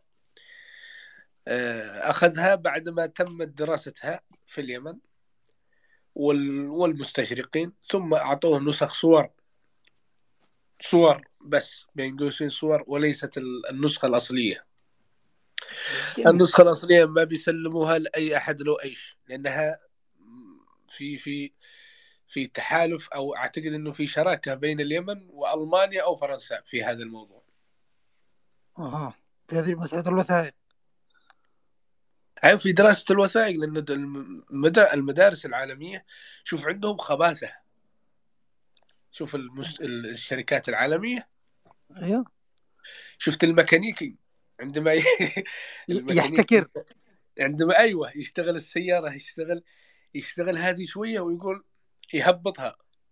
قال والله هذه تحتاج شغل لها، يبغى لها شهر ولا شهرين ولا اسبوع ولا اسبوعين، خليها هنا. عشان ايش؟ عشان يروح يشتغل السياره الثانيه ويهبط الثانيه.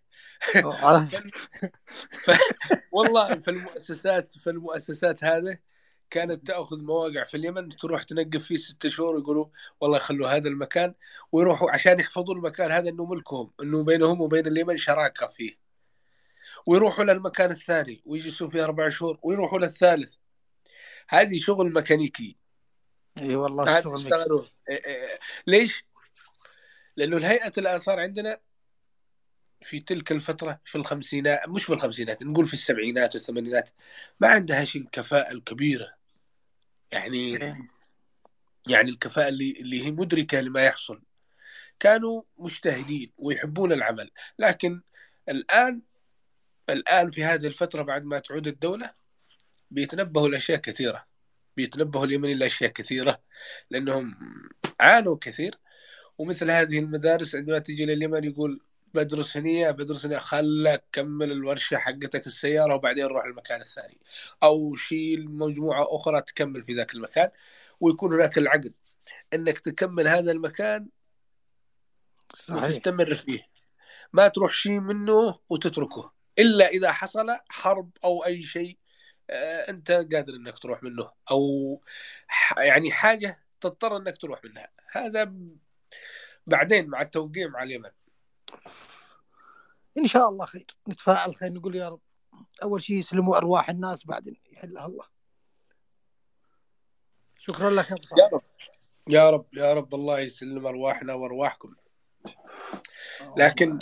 لكن الى الان لم نجد شخص، حتى اللحظه ما وجدنا شيء شخص يقنعنا في الروايات التي تكلمنا عنها، ولا واحد. الروايات ولا واحد منهم. يعني هذول خلاص قلت لك والله، لو تحط المعلومات حقك في مغذية وتدخل في الوريد عنده لا يجحد الإنسان، ما يبغاش ما يحبش يقتنع، يعني مهما كان.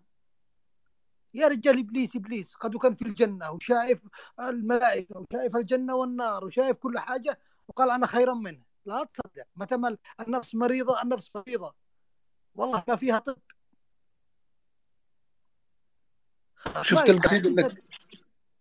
شفت القصيدة التي بين الجن والإنس؟ ما شفت المعركة التي حصلت اللي رواها الأخباريين؟ يا طارق سمعنا القصيدة بالله، ولا سمعنا. وأنا مش شاعر أخ عنتر، الأخ ابن العزب لو بيعطيك القصيدة حقت اللي قال نحن قبائل وانتوا قبائل ونحن اللي بدأ. لا ترفعش يدك عنتر، انت المضيف. وعنتر أهنت الإضافة. لا أنا أحترم العلم يا أبو صالح. بس يا أبو صالح في عندي سؤال. تفضل. هل هناك يعني دلائل على عدم فصاحة العرب قبل بعثة النبي صلى الله عليه وسلم أو قبل نزول القرآن؟ ما في شيء يدل أنهم كانوا فصحاء إلا من المعلقات التي لم نجدها. الدليل الأثري المشكلة أن ما فيش. المعلقات هي في علم الغيب ما بش. لا، كدليل أثري مخطوط ما فيش أي دليل حتى اللحظة. يعني ما معنا إلا مثلا في شمال الجزيرة العربية وسطها ما معنا إلا الثمودي والنبطي. لا، عندنا مخطوطات كثيرة هناك. لا ما عليك من المسند يا اليمني. عنتر دقيقة يا أخ رماد، عنتر. خليني رماد أنا بسأل علشان الشيء وصل فكرة. مش هذا، انتظر اسمح لي أستاذ أبو صالح. باستثناء المسند، باستثناء كتابات المسند وما وجد بالمسند، يعني يسمونها المسند الجنوبي، أي يعني يعود إلى الممالك التي كانت عواصمها في اليمن. الثمودي والنبطي وغيرها من الخربشات التي وجدت في وسط الجزيرة العربية وشمالها، هل هناك دليل من هذه الكتابات على أنه كانوا يتكلمون باللغة العربية الفصحى؟ أنا بعطيك اليوم ما فيش ولا أي شيء أثري إلى الآن، ولا أثر موجود عن أي كلام فصيح. أنا بعطيك الآن مفردة، لا كلمات. وافهموني، اللي بيفهمني يقول لي. قد عرضتها من أول، وهذه ليش نعطيها؟ لأنها مدروسة. زاه اس بزد بسلم ذلم هحجز. يلا، زاه اس بزد بسلم ذلم هحجز.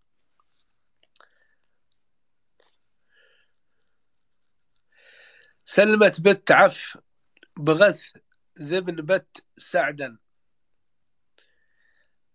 هعتر سم كتب زن هستر غث بلط عن جد. هذا الكلام اللي كانوا يتكلمون فيه أهل نجد قبل البعثة النبوية. هذه بنت يا أبوك يا الولد، بنت والله العظيم يعني بنت. هذا كلام كليب وزير سالم اللي قالوا لا تسامح، هذا كلامهم. أعد أبا صالح، يقول أعد. وزير أبو سلم هذا النص زه أس بزد بسلم ذلم هحجز. سلمت بت عف بغث ذئبن بت سعدا. عتر سم كتب زن هستر غث بلط عن جد. ايش مكتوب؟ يقول لك زه اي هذا، اس اي اوس، بزد اي ابن زيد، بسلم اي ابن سليم، ذلم اي الذي من هحجز الحجاز. طبعا اضافوها هحجز الحجاز قديما عشان يضيفوها، ما هوش موجودة في النص، وإنما أضافها من هذا أجل أبو صالح أنا حصلت الآن نقش نبطي، ولكن عندما تقرأه كأن اللهجة يعني من سبأ. ما هو أيوة اختلط طيب عندي سؤال عفوا أنت أبو صالح. اسمع خليني أقرأ لك النقش هذا. مهرة أو مهرة بن جدا ذي وثمت أضلل هضلل ذي غبت فرضه وآخرته يعني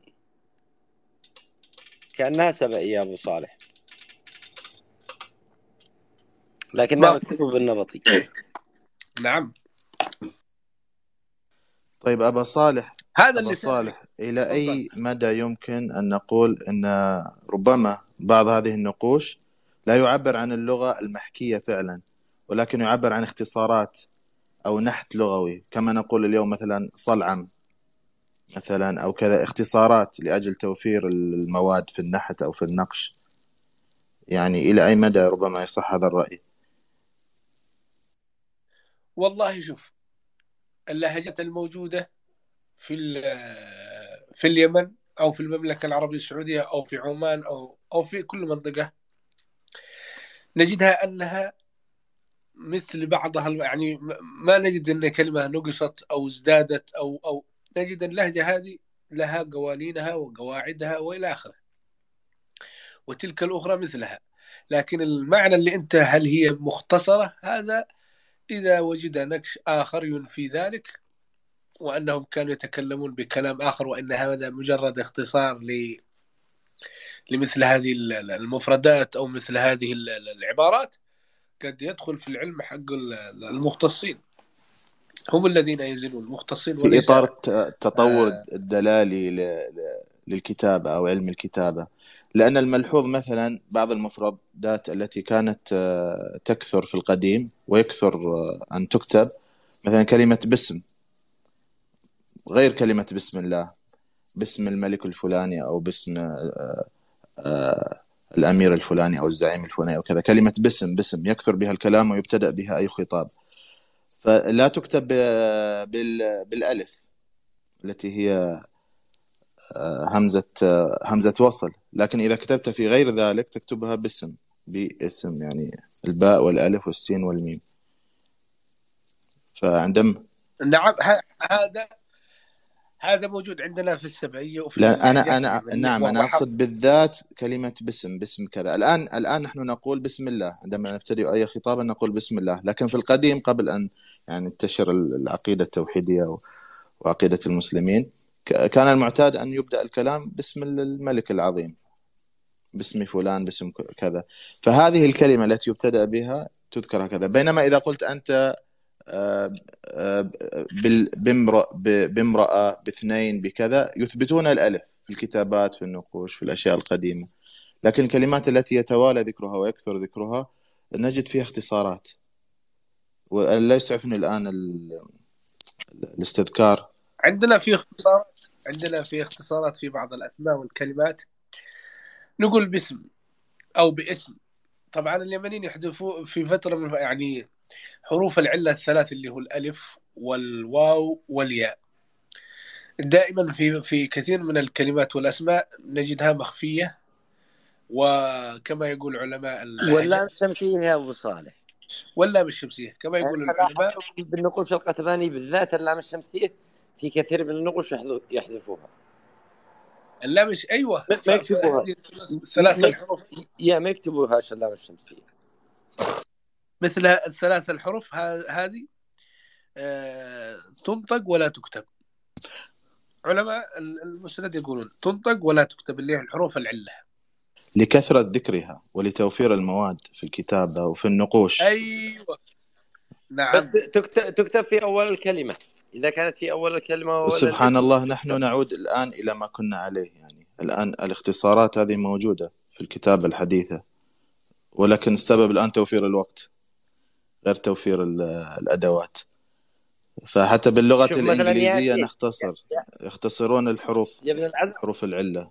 شوف مثلا ياسين كيف سين كيف يكتبوها بالمسند؟ سين ونون، ما في شيء، اللي هي سين، الإله سين. مثلا الله، يعني لما كلمنا الدكتور عبد الرحمن السليمان قال إنه يعني الاسم إيل اللي هو اسم الإله إيل، قال بدأت بإل 2 حروف، قال ثم طورها طورت في جنوب الجزيرة العربية إلى 3 اللي هو إيل قبل الأقوام الأخر. قال لذلك حتى بابل قال هي باب إل اسمها. عرفت كيف؟ يعني بابل أو بوابة الإله، كما يعني شرحنا في رمضان الماضي. وألف نعم. وألف في فترة من فترات تطور الإله من إيل إلى ألن، وأيضا تطور إلى ألت. أيوة ألت وألن. هو نعم، ربما ألم هو اللهم. لا هذه الألن موجودة في الألن بالنون، موجودة في النقوش المسندية إذا في نكش نطرحه. بس أنا الآن معي وفي مواقع يا أستاذ أبو صالح، مثل شوف النقوش القتبانية أنا مغرم بها صراحة. أيوة. حتى عندما يذكر تعالى يقول تعلي، التعلي، يعني الإله الأعلى، يعني الألف يقلبوه ياء. لا، إذا كانت تعالى أنا الألف منقلبة إلى الألف المقصورة غير منقوطة، تعالى هكذا تكتب. لا بس هو يعني الإله الأعلى هو لا، إذا يعني قال تعالى سيكتبها تاء عين لام ألف مقصورة، تعالى. بس كانوا يكتبوها ياء. هي ياء غير منقوطة الشيخ لحظة لحظة. يعني حسب لا لا اللهجة لا مثلا عنتر، الآن هي ألف مقصورة. نو خليني أوضح لك. مثلا الآن في مناطق إحنا نقول مثلا الأعلى، طلع الدورة الأعلى، هم يقولوا مثلا بالشعر ولا بسفال العود ولا باتجاه قاطبة وذا، يقولوا الدورة لا، الأعلى، ما يقولوش هذه الدورة. إمالة عنتر، هذه إمالة كما يا وهذا له نفس الشيء، هي كان لهجتهم هكذا. ربما، لكن الإمالة لن تكتب بالياء، هذا رأيي والله أعلم، لأن الألف منقلبة عن ياء، يعني الألف هنا. هذا بالجزم، أنا بالجزم أنا أكلمك من اللهجة حقهم وكيف كانوا إذن هي يكتبوها. إمالة كما تقول في يعني قراءة من قرأ والضحى، ومن يميل أكثر يقول والضحى والليل إذا سجي، هذه موجودة يعني لا بأس بذلك، لكن غياب حروف العلة لتوفير الأدوات وتوفير الجهد والمال، والله أعلم. أما كلمة أبو صالح، كلمة ألن أحيانا يثبت التنوين فتكون إله مثلا، التنوين يثبت حتى في بعض القراءات أو بعض اللغات العرب، يعني اللغة المعروفة عند العرب والمشهورة أن تقف، لكن هناك من العرب من كان لا يقف يعني يمد الكلام. أقل اللوم عاذلا والعتابا وقولي إن أصبت لقد أصابا، فيثبتون التنوين، وهذا يعني مذكور. بالعودة إلى الحديث عن الفصاحة إذا سمحتم، يعني مثلا نقرأ عند كعب بن زهير وهو من شعراء المعلقات، يذكر يعني في إحدى قصائده لو سمحتم قليلا، يقول إن عرسي قد آذنتني أخيرا، وسآتي على الشاهد. يقول عفوا لا قليلا القصيدة، نعم، يقول إن عرسي قد آذنتني أخيرا لم تعرج ولم تؤامر أميرا أجهارا جاهرت لا عتبا فيه أم أرادت خيانة وفجورا. أجهارا جاهرت لا عتب فيه أم أرادت خيانة وفجورا. ما صلاح الزوجين عاشا جميعا بعد أن يصرم الكبير الكبيرا فاصبري مثل ما صبرت فإني لا إخال الكريم إلا صبورا. أي حين وقد دببت ودبت ولبسنا من بعد دهر دهورا ما أرانا نقول إلا رجيعا ومعادا من قولنا مكرورا. فهنا الآن يتكلم يقول أن الحكم، يقصد نحن الآن الذي نتكلم به والحكم التي نقولها والفصاحة التي لدينا إنما هي شيء يعني نسترجعه ونذكره ونكرره. فيعني إذا كان هذا شاعر المعلقات يقول أن الحكم والفصاحة التي لدينا هي ومعادا من قولنا مكرورة، فلنا أن نتخيل من أين أتت كل تلك الكلمات والمفردات الفصيحة. فإذا رجعنا إلى حامل لواء الشعراء وهو امرؤ القيس بن حجر الكندي، وجدنا أن الفصاحة أصلا في كندة، والعلاقة بين كندة وقريش غير خافية على أمثال أبي صالح، ولعلك تكلمت في هذا الشيء في كذا مرة.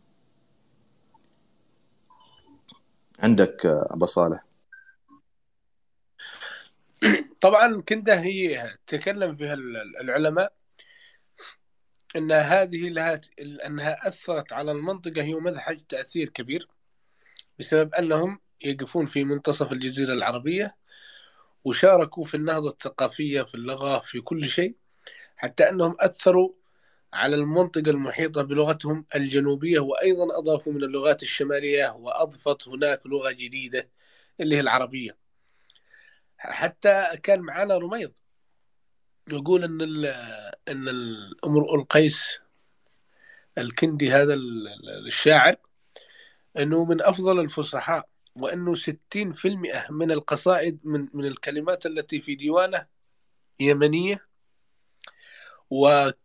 ومجموعة بالمئة كذا، فحدد على كم، صنف على كم، لكن 60% يمنية حسب دراسة إحدى النساء والدكتورات من دولة الكويت. والكتاب موجود معه، أعطانا اسم الكتاب. الكتاب موجود اسمه من مكتبة رميض، أتمنى أنه موجود. كتاب تكلم عن هذا الموضوع، طلع يا مكتبة رميض. امرؤ القيس ومعجمه اللغوي، الدكتورة سهام عبد الوهاب الفريح تكلمت عن هذا الموضوع بإسهاب على كلام الأستاذ رميض النصر. فكندا كان لها تأثير حتى في الخبر، يقول أنها هي التي علمت الأقوام الخط، وبعضهم يقول من الحيرة أتانا الخط، وبعضهم يقول طار علينا من اليمن فعلمنا الخط، ومن هذا الأقاويل. أما اللغة فالكنديين كانوا فصحاء فعلا بسبب موقعهم اللي بين الجنوب والشمال، و60 إلى 70% من اللهجات أو من الانفرادات اللي يتكلموا فيها يمنية، والبقية من بقية اللهجات الموجودة في الجزيرة العربية. وكذلك لجغرافيتهم معلش وبسط يا رجل نفوذهم الحديث. إلى مناطق شاسعة، واحتياج المملكة إلى لغة عالية تسمى لغة عالية، لغة رسمية، اللغة المتحدث بها، واجتماع الشعراء لديهم ولدى الأقيار ولدى الملوك. هذا يعني كلها عوامل تساعد على تكوين لغة يفهمها القاصي والداني في جزيرة العرب. وأيضا ما يعرف به الملوك من بذخ وإغداق على الخطباء والشعراء وما إلى ذلك، واحتياجهم إلى لغة يعني تكون مقبولة ولغة باذخة، لغة منعمة. بالتالي هذه اللغة ستشذب وتهذب، وبالتالي أيضا خروج امرؤ القيس الذي هو أول شاعر يعني يوثق شفهيا ولسانيا. يعني إذا عدنا بالشعر الجاهلي إلى الوراء سنجد أن لا أحد قبل امرئ القيس الكندي، ولهذا سبب لابد أن لذلك سببا ما، لأن شعره سلس بلغة الجاهليين، يغنى، مقبول، مرفه، يداعب إحساسهم، ويجد أذانا صاغية عند جموع العرب. بالتالي يعني تلقفوه بالقبول، وكتب له البقاء، ولديه تجربة ولديه قصة. الرجل كان في نجد وعاد إلى دوعا في اليمن، وله قصة عن ثأر أبيه، وله مطارحات ومساجلات وغزليات وخمريات، عاش حياته طولا وعرضا. بالتالي هو كان المؤسس للحركة الشعرية بفصاحتها وبقوتها التي انطلقت وبلغت ذروة اللغة العربية. ويعني مع أنه يقال أن امرؤ القيس هو حامل لواء الشعراء إلى النار، لما فيه يعني من يعني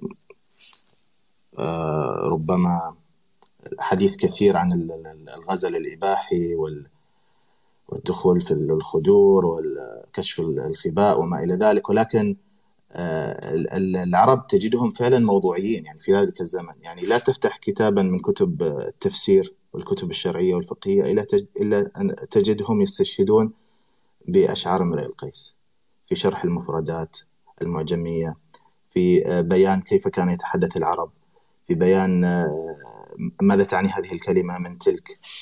بالتالي الموضوعية شيء جميل، والشعر لا يمكن أن تضعه جانبا وأنت تدرس التاريخ، فضلا عن دراسة السير وكتب الشريعة.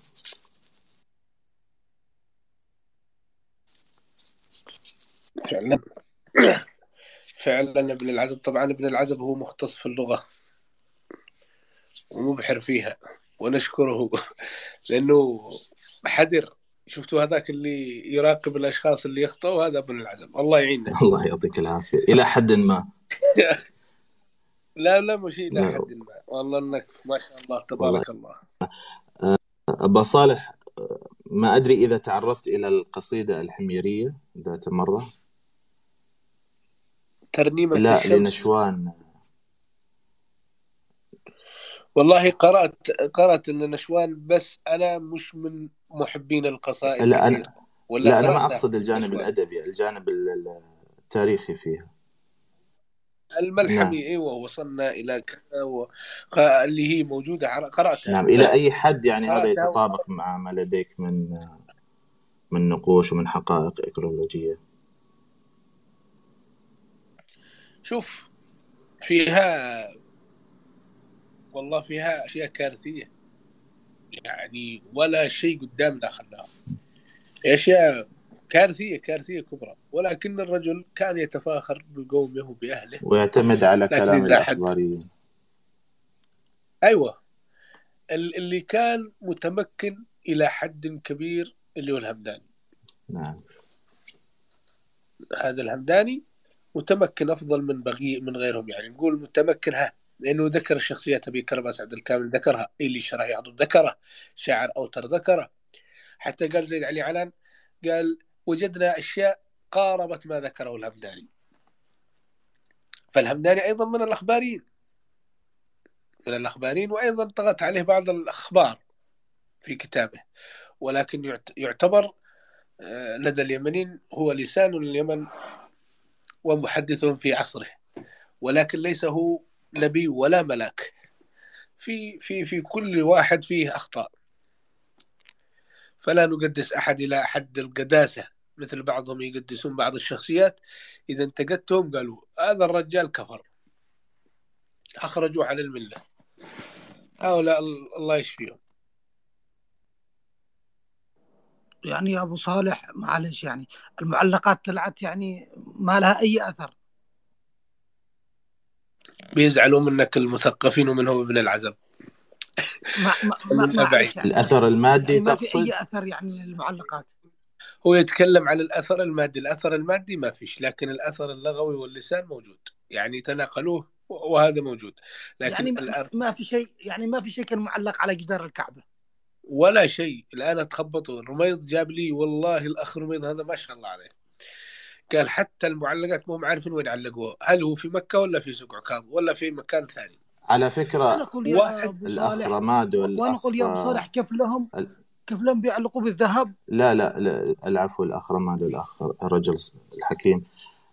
أنا مع الرأي الذي يقول أن المعلقات جاءت من كلمة تعلق، بمعنى أحب وشغف بالشيء، من قول الشاعر تعلق قلبي طفلة عربية تنعم بالديباج والحلي والحلل.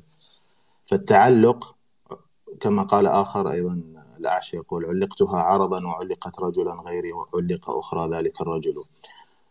فالتعلق هو الحب، وإلى اليوم نستخدمها إلى حد ما، لكن فيه تعشق، فهي معلقات لأن العرب تعلقوها أي أحبوها من هذا الباب. أما رواية أنها علقت في بطن الكعبة في جوف الكعبة فأنا لست مع هذا الرأي، يعني لا أجد له سندا يعني قويا، حتى في الأثر الشفاهي لدى العرب أنهم مثلا كانوا يدخلون الكعبة ويقرؤونها، لم نجد ذلك في رواياتهم الشفهية. لعل التعلق هو من باب التعشق، يعني هي كانت معلقات بمعنى معشوقات القصائد لدى العرب. هذا الرأي هو رأي مرجوح عند كثير من الأخباريين، لكن عندي هو رأي راجح، والله أعلم. والله أعلم فعلا. السلام عليكم. السلام عليكم. من وين طلع ذا؟ السلام عليكم. وعليكم السلام. من وين طلعت؟ أنا جنبك من أولها يا تفضل. والله أصل الحوار جميل والكلام جميل. يقال بعضهم يقولون أنه اللغة العربية مفرداتها ما يقارب 14 مليون مفردة، وبما أن اللغة فيها هذا الكم الكبير من المفردات فهي تستوعب جميع اللهجات في شتى بقاع البلاد العربية. اللهم أنه في اختلاف أحيانا في النطق في بعض الكلمات من باب الإمالة كما قال الأخ ابن العزب، فتجد أنه مسميات إحنا نقولها ويقولها غيرنا بشكل مختلف قليل، ولكن تظل مفهومة عندما يتكلم العربي مع العربي يعني. ثم ما صحة، يعني أنا لي سؤال، ما صحة الرواية اللي تقول أنه هذا اللغة العربية الموجودة حاليا هي التي كان يتحدث بها أبونا آدم، وأيضا الكتابة العربية هل هي مأخوذة مثلا أو متطورة عن خط الزبور؟ لأنه أنا أشوف في تقارب يعني بعض الشيء.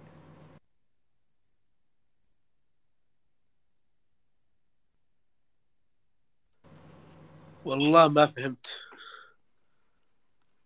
أبى أطلع الرجال أحمد ونزل. السؤال لي ولا للأخ بن العزب؟ لأنك تكلمت في اللغة. بن العزب موجود.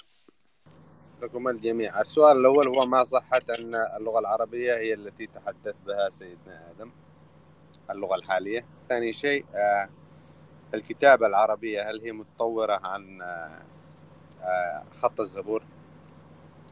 لأنه أشوف في تقارب بينهم بعض الشيء.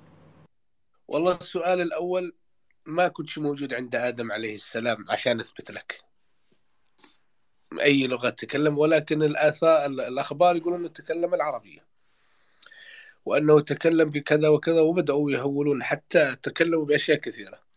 لكن أنا ما أعرف شيء بأي لغة تكلم. يعني أنا بعطيك رأيي، لا أعرف بأي لغة كان يتكلم أبونا آدم. وأما من الخبر فقالوا أنه يتكلم بالعربي. حتى أنه قال الشعر. ها؟ إبليس كان يتكلم بالعربية، ولا كيف تشعره أبونا آدم يا أبو صالح؟ أنا الآن أدور شعر الجن اللي تشاعروهم ودخلوا في معركة طاحنة عشان قتيل. الشيء الثاني المسند. طبعا الخط الجزم هناك اختلافات. الاختلاف الأول أن الجزم مشتق من الآرامي، وبعض يقول من النبطي، والبعض يقول من الزبور، والبعض يقول من المسند. اختلافات حتى اللحظة، ما حد ثابت ولا حد مثبتها إلى الآن. استمروا في اختلافاتهم، وكلما اختلفوا كلما أضافوا لنا معلومات كبيرة جدا، وكلما تعمق البحث في هذه المعلومة ونحن المستفيدين. فليختلفوا. يعني ما حد عارف إلى هذه اللحظة من أين اشتق هذا الجزم. محمد علي مادن يقول لقد اشتق من المسند. إبراهيم الصلوي لديه نظرية من الزبور، والثاني يقول من كذا، والثالث يقول من كذا، والآرامي والنبطي والسرياني كل لديه معلوماته. وهذا يعتبر اختلاف ما بين العلماء أو ما بين المتخصصين. والأخير قالوا أنه ما بين محافظة الجوف في اليمن وحران في الشام، من هنا انبثق الكلم الجزم الموجود الآن من هذه المناطق. هذا تصريح محمد مرقطن، الدكتور محمد مرقطن، والله وحده أعلم. إذا نجران مركز الكون يا أبو صالح، وإحنا جالسين نكذب بالملح. والله شوف يا أنا الآن قاعد أشوف مجلة دقيقة، مجلة عكاظ نشرت تقول ما تركه الزمان في أخدود نجران. تخيل جريدة أو مجلة مثل عكاظ. أنا والله ما ألوم المجلة، ألوم الآثارين اللي تركوا كل المواقع الأثرية وسموا موقع اسمه اللي هو موقع الأخدود. من وين أخذوا هذا المسمى؟ من الخبر، وأتحداهم يجيبوه من الأثر. أنا قدامكم أقول أتحداهم يجيبوه من الأثر أنه كان اسمه بهذا المسمى إذا كانوا لديهم معرفة. تحداهم في كل مكان، لكن أثر عليهم الخبر وجعلهم للأسف ينسون الأثر وينسفون الأثر ويحطون الأخدود.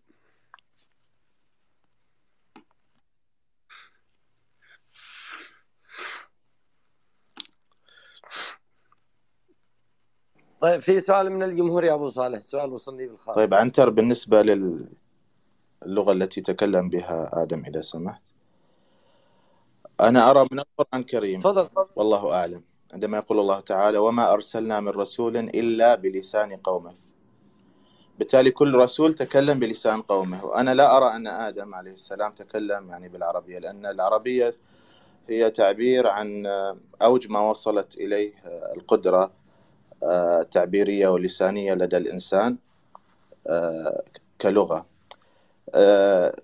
يعني لم نكن كما قال أبو صالح، لم نكن في حضرة آدم وإبليس حتى نستمع إلى الحوار الذي دار وكيف كانت هذه اللغة، ولكن في تصوري وقد أكون مخطئا والله أعلم أن اللغة كانت هي المقدرة اللسانية الناطقية عند الإنسان الأول، بغض النظر كيف أتى آدم هذا.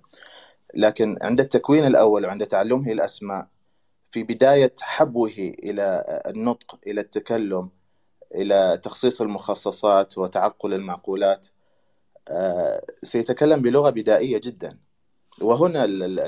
وهنا إعجاز الخالق عندما يأتي بهذا المخلوق الجديد إلى الساحة الكونية ويتحدى به كآية من آياته. بالتالي لا أرى أن يعني لم يكن هناك قوم عرب لدى آدم حتى يتكلم بالعربية، لكن اللغة تطورت، يعني العربية جاءت من لغات سابقة، أو كانت هي اللغة التي يعني تشذبت وتهذبت حتى وصلت إلى ما وصلت إليه من إعراب ومن فصاحة ومن جزالة، وفي أوجها الأعلى ظهر القرآن الكريم.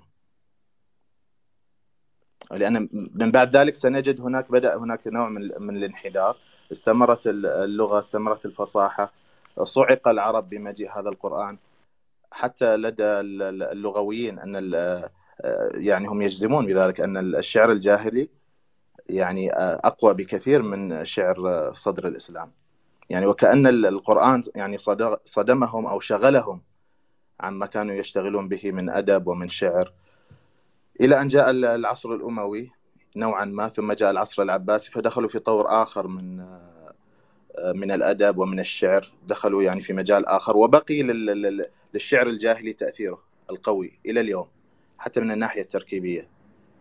يعني من الصعب أن تقارن ما بين الشعر الجاهلي وأوج ما وصل إليه الشعر العباسي. يعني ستقول الشعر العباسي سهل وجميل ويروق للسامعين، ولكن أيضا الشعر الجاهلي لا يزال يصدمك بما لديه يعني من صور بلاغية ومن جزالة، رغم بدائية البيئة التي عاشوا فيها. فلا أظن أن آدم أو حتى من أتى بعد آدم تكلم بلغة يعني عالية جدا ومرتفعة وجزلة وذات مفردات غزيرة وثرية كاللغة العربية، فضلا عن أن يكون له أصلا لغة يعني تعبيرية بشكل مفصل. بالتالي أنا أجد أن اللغة الأولى ربما التي تكلم بها الإنسان أو المجامع الإنسانية الأولى كانت لغة يعني مبتدئة جدا بسيطة، كانت تعبر فقط عن قدرتهم على محاكاة الأصوات، تكوين بعض المفردات، ومن ذلك بدأت تتكون اللغات. والله أعلم.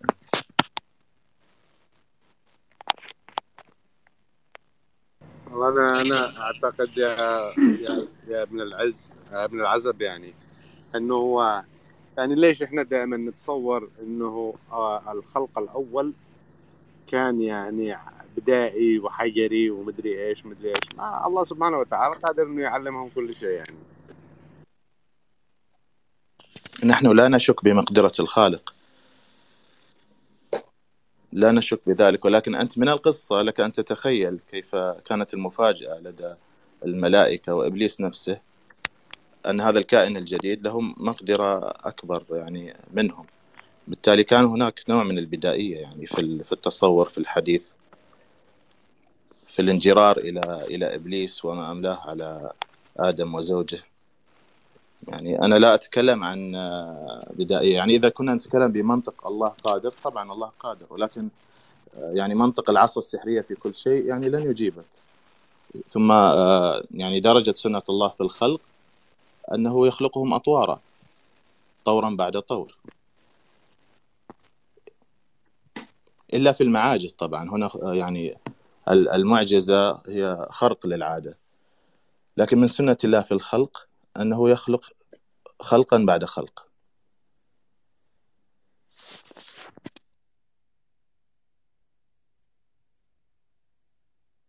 كلام جميل جدا. الله يعني يجمل حالك. احنا بنقول شوف، الاطلاع على بعض الأشياء المستخرجة ولا الآثار، وخاصة بعض النقوش جميلة جدا بغاية الجمال. يعني تشك أنه هذا صنع آلة وليس صنع بشر. وبعض المنحوتات يعني فيها فن يفوق الخيال بصراحة. يعني زي تمثال السبائية من هي المرأة هذه يا أبو صالح الجميلة هذه؟ جدة عنتر. يعني في شدة الجمال من النحتة بصراحة. نادين ذا صدقا صح؟ نادين، أيوة نعم. أبا صالح، أنا وفي تماثيل أخرى الجدة يعني مظلومة منقوشة عندنا في منحوتة الثقافة اليمنية، والله مظلومة. أي شخص. شباب أنا عندي النت تعبان، خلوني أتداخل معكم سريع وبطلع أستنى. تفضل. أنا قرأت في المعجم الكبير محمد القزويني، هو معجم لغوي في اللغة. يقول أكثر شعراء الجاهلية، صوتي واضح؟ واضح. يقول أكثر شعراء الجاهلية إبانة هو امرؤ القيس. وعندما سئل من أين أتى بهذه الإبانة، هل من البيئة؟ قال بل من لسان قومه. وهنا يعني يتضح بأن كندة كانت أكثر العرب إبانة في ذاك الوقت. أعتقد كان لسانهم شديد الإبانة عن بقية العرب المجاورين له.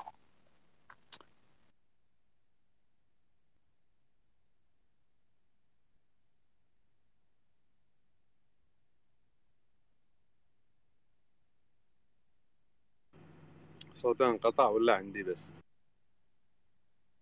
صوته واضح.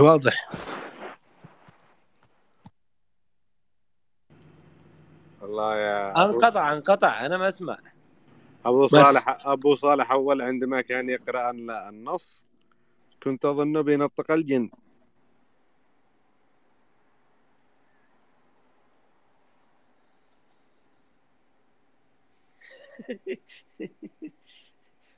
أبو صالح، نعم. أنت عملت بالوصية على ما قلت لك ولا لا؟ ها؟ أنت عملت بالوصية على ما قلت لك قبل ما نفتح؟ بان على ما يقرحوك. والله اني نسيت. إذن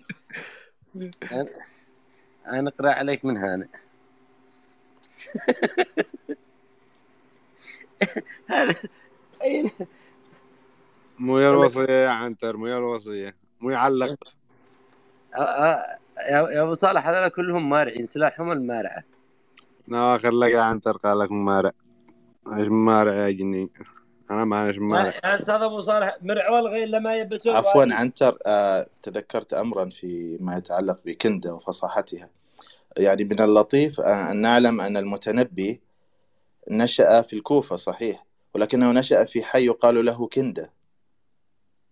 والحي سمي كندة بسبب هجرة يعني قوم بني كندة كثروا في ذلك الحي في الكوفة، رغم أن المتنبي جعفي، فهو يعود إلى سعد العشيرة في الأصل. طبعا المتنبي كان يعني من أواسط العرب، يعني لم يكن معروفا يعني بأجداد أو آباء يعني من علية القوم، ولكن ما رفعه هو شعره وأدبه وفروسيته بالطبع. فقط وددت أن يعني أشير إلى ذلك.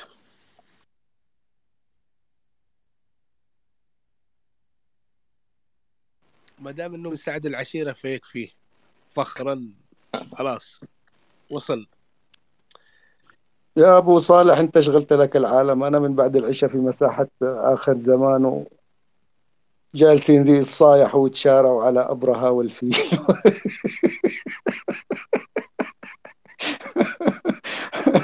نحن نرمي، شوف نحن نرمي الثمرة وغيرنا يشتغل. لا بس مالك يا أبو صالح إلا واحد يجرب ويعلقك هكذا على صليب، لأنه أساسا نسفت التاريخ السابق كله. والله العظيم يا أبو صالح من الساعة 7 لين بالحين أنا طالع، جيتك من عندهم. احنا شي نرتب أفكارنا، أفكار السير والأفكار التاريخية مع قدرناش، ما درينا شيء هذا من ذا. والله شوف واحد أبو صالح واحد كلمني، أبو صالح واحد كنز، كلمني. والله كنز يا أبو صالح، والله لا مجاملة ولا الله يرفع قدرك. أنت كنز في هذا الزمن الأخضر.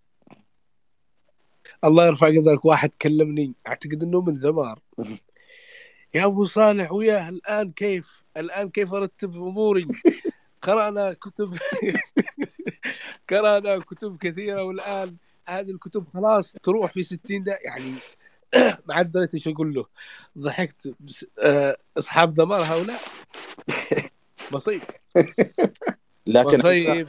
يا ابو صالح بعض الكتب فيها مبالغات جدا جدا، يعني ما تدخلش العقل. يعني مثل كتاب اعتقد البدايه والنهايه، كان يقول لك انه في شخصيه اسمها عوج بن عنق، وانه جلست امه ولده 3 أيام، وانه كان ياخذ الحوت من البحر ويشويه بعين الشمس. اي كلام. والله كانوا انهم كانوا مش يدرسون، انهم كانوا يقصون هذه. قال انت ما شفت هذا الرجل؟ قلت كيف؟ قال عادوا ياخذ من اعماق البحر الحوت. يا مش استاذ ابو سمكة. صالح، هذا لانه امن بالحسين. انت ما قصدت القصه الشيعيه؟ ما ادري الله يقلعك. والله ان انا سمعتها من معمم في حسينيه. مالك؟ لا اضحك يا محمد، اقسم بالله ان انا سمعتها من معمم في حسينيه، وهو يقول يعني لانه امن بالحسين قبل مولده، وطوله مدري كم وعرضه، المهم، وكان ينزل ويأخذ السمكة ورفعها كذا يشويها بعين الشمس ويرجع يأكلها. أنا جالس يمكن يقصد عين شمس في مصر، لا تظلمه. ولا اقول العمليق هذاك اللي في سندباد، اعتقد انه هو نفسه. احنا ما تخارجنا من بن اسحاق، جولنا هذول الشيعة، لا حول ولا قوة الا بالله. يا ابو صالح، شوف كان في برضه في نفس الكتاب بيوصف قوم، يعني من هو اسمهم ما اعرف، الجليجان ومدري ايش من قوم، قال انه رأسه كقبة عظيمة، وان السن حقه مدري كم وزنها، وانه يعني حاجات ما تدخلش الدماغ. يعني السن كم يوزن السن حقه؟ والله بالرطل والله يا جماعة. لكن على فكرة أبو صالح وعنتر الشباب، يعني هذه الطريقة في المبالغة والتهويل لما يجده بطل القصة من أهوال ومن أحداث يعني خارقة للعادة، يعني طريقة الأسطرة للقصة هذه، يعني هي قادتنا في النهاية إلى Arabian Nights، قصة ألف ليلة وليلة. يعني لو كان هناك من يعني يشخص هذه الحالة الشعبية في الكتابة، لشخصها في زاوية الأدب الخيالي، ولكن في ذلك الوقت لم يكن العلم يعني مفصلا بشكل يعني يضع النقاط على الحروف. يعني الفانتازيا يعني في الأدب الحديث يعني أصلها من المشرق، يعني إدخال الخيال بشكل يمتزج مع الواقع، هذا له آثاره اليوم في الذكاء الاصطناعي، وفي في يعني مشاهداتنا للسينما والقصص الخيال العلمي. يعني ربما كان هناك جانب جيد للأسطورة في تراث الشرق، فتح يعني مداركنا وخيالنا على إمكانية وجود ما لا يشاهد، ما لا يمكن وجوده في الواقع. بالتالي هي من ناحية أدبية فيها نوع من الثراء. بس لكن لما يتكلم عن سلسلة تاريخية، هذا ما يخدم، اعتقد لأن المبالغة هذه يعني تفقدها المصداقية. لا، انت وين لا عادك؟ أنا شوف الان ما الاخ معاذ أتكلم عن بيعطينا. المصداقية، نحن نتكلم عن شد الانتباه ومزج الخيال بالواقع. يعني يعني قصه المثلوجه هذه لا جابت لنا تروحوا نوع. بعيد، خلنا لا نقطعك لا يا ابو صالح. انا عاد في كتاب مثلا انا في بس كتاب هو انا الحديث بس عن الحقيقة. طائر نسيت اضرب الرخص، لكم مثال. يعني وجدوا أن يعني الحديث ربما كان يدور عن الرخ. الرخ لم يكن بتلك الضخامة، لكنه طائر منقرض. يعني هناك من شاهده يعني في رحلات الاستيطان. سمعتم عن أمة النسناس؟ العنقاء عن تقصد؟ عن أمة النسناس، أمة يا جماعه انا النسناس. اديكم انا ادي لكم انا ادي لكم قصه من 2000 تفضل. 2020. لا تروحوش لهذيك الايام، ايام الحوثي هذه طلع بالاعلام حقهم الذي استشهد ثم عاد. مالكم؟ هذا بعد 100 سنه بعد درس بالمناهج. اي سوى اسمعوا، أنا أشتري كنت طلع أقرأ حصل قصة. اصحابه هناك بالجنه والكباش طيب البيض والحركات هم يحنذوا. وما المشكلة أشتري إنه كنت خزن أقرأ بالجنة، قصة. المشكلة إنه خزن هناك. منين القاه؟ أشتري كنت أقرأ قصة عن أمة النسناس، عن أنصاف البشر الذي أكلوهم اليمنيين. كانوا يقولوا إن كان هناك في اليمن أمة اسمها أمة النسناس قبل الإسلام. كانوا أنصاف البشر، حتى في بعض في بعض الكتب يعني الإسلامية حللوا أكلهم. يعني كان نصف بشري، رجل معه يد وعين واحدة ورجل واحدة، ويمشي بين الناس، واليمنيين اصطادوه حتى قضوا عليهم. حتى ابحثوا عن هذه القصة. والله انا قرأت عليها النسناس، لكن والله هذه بيجي يومها نحن على حبه حبه. لكن الاخ معاذ، وش رايك بالنمله اللي كانت عرجه وسلمت على نبي الله سليمان؟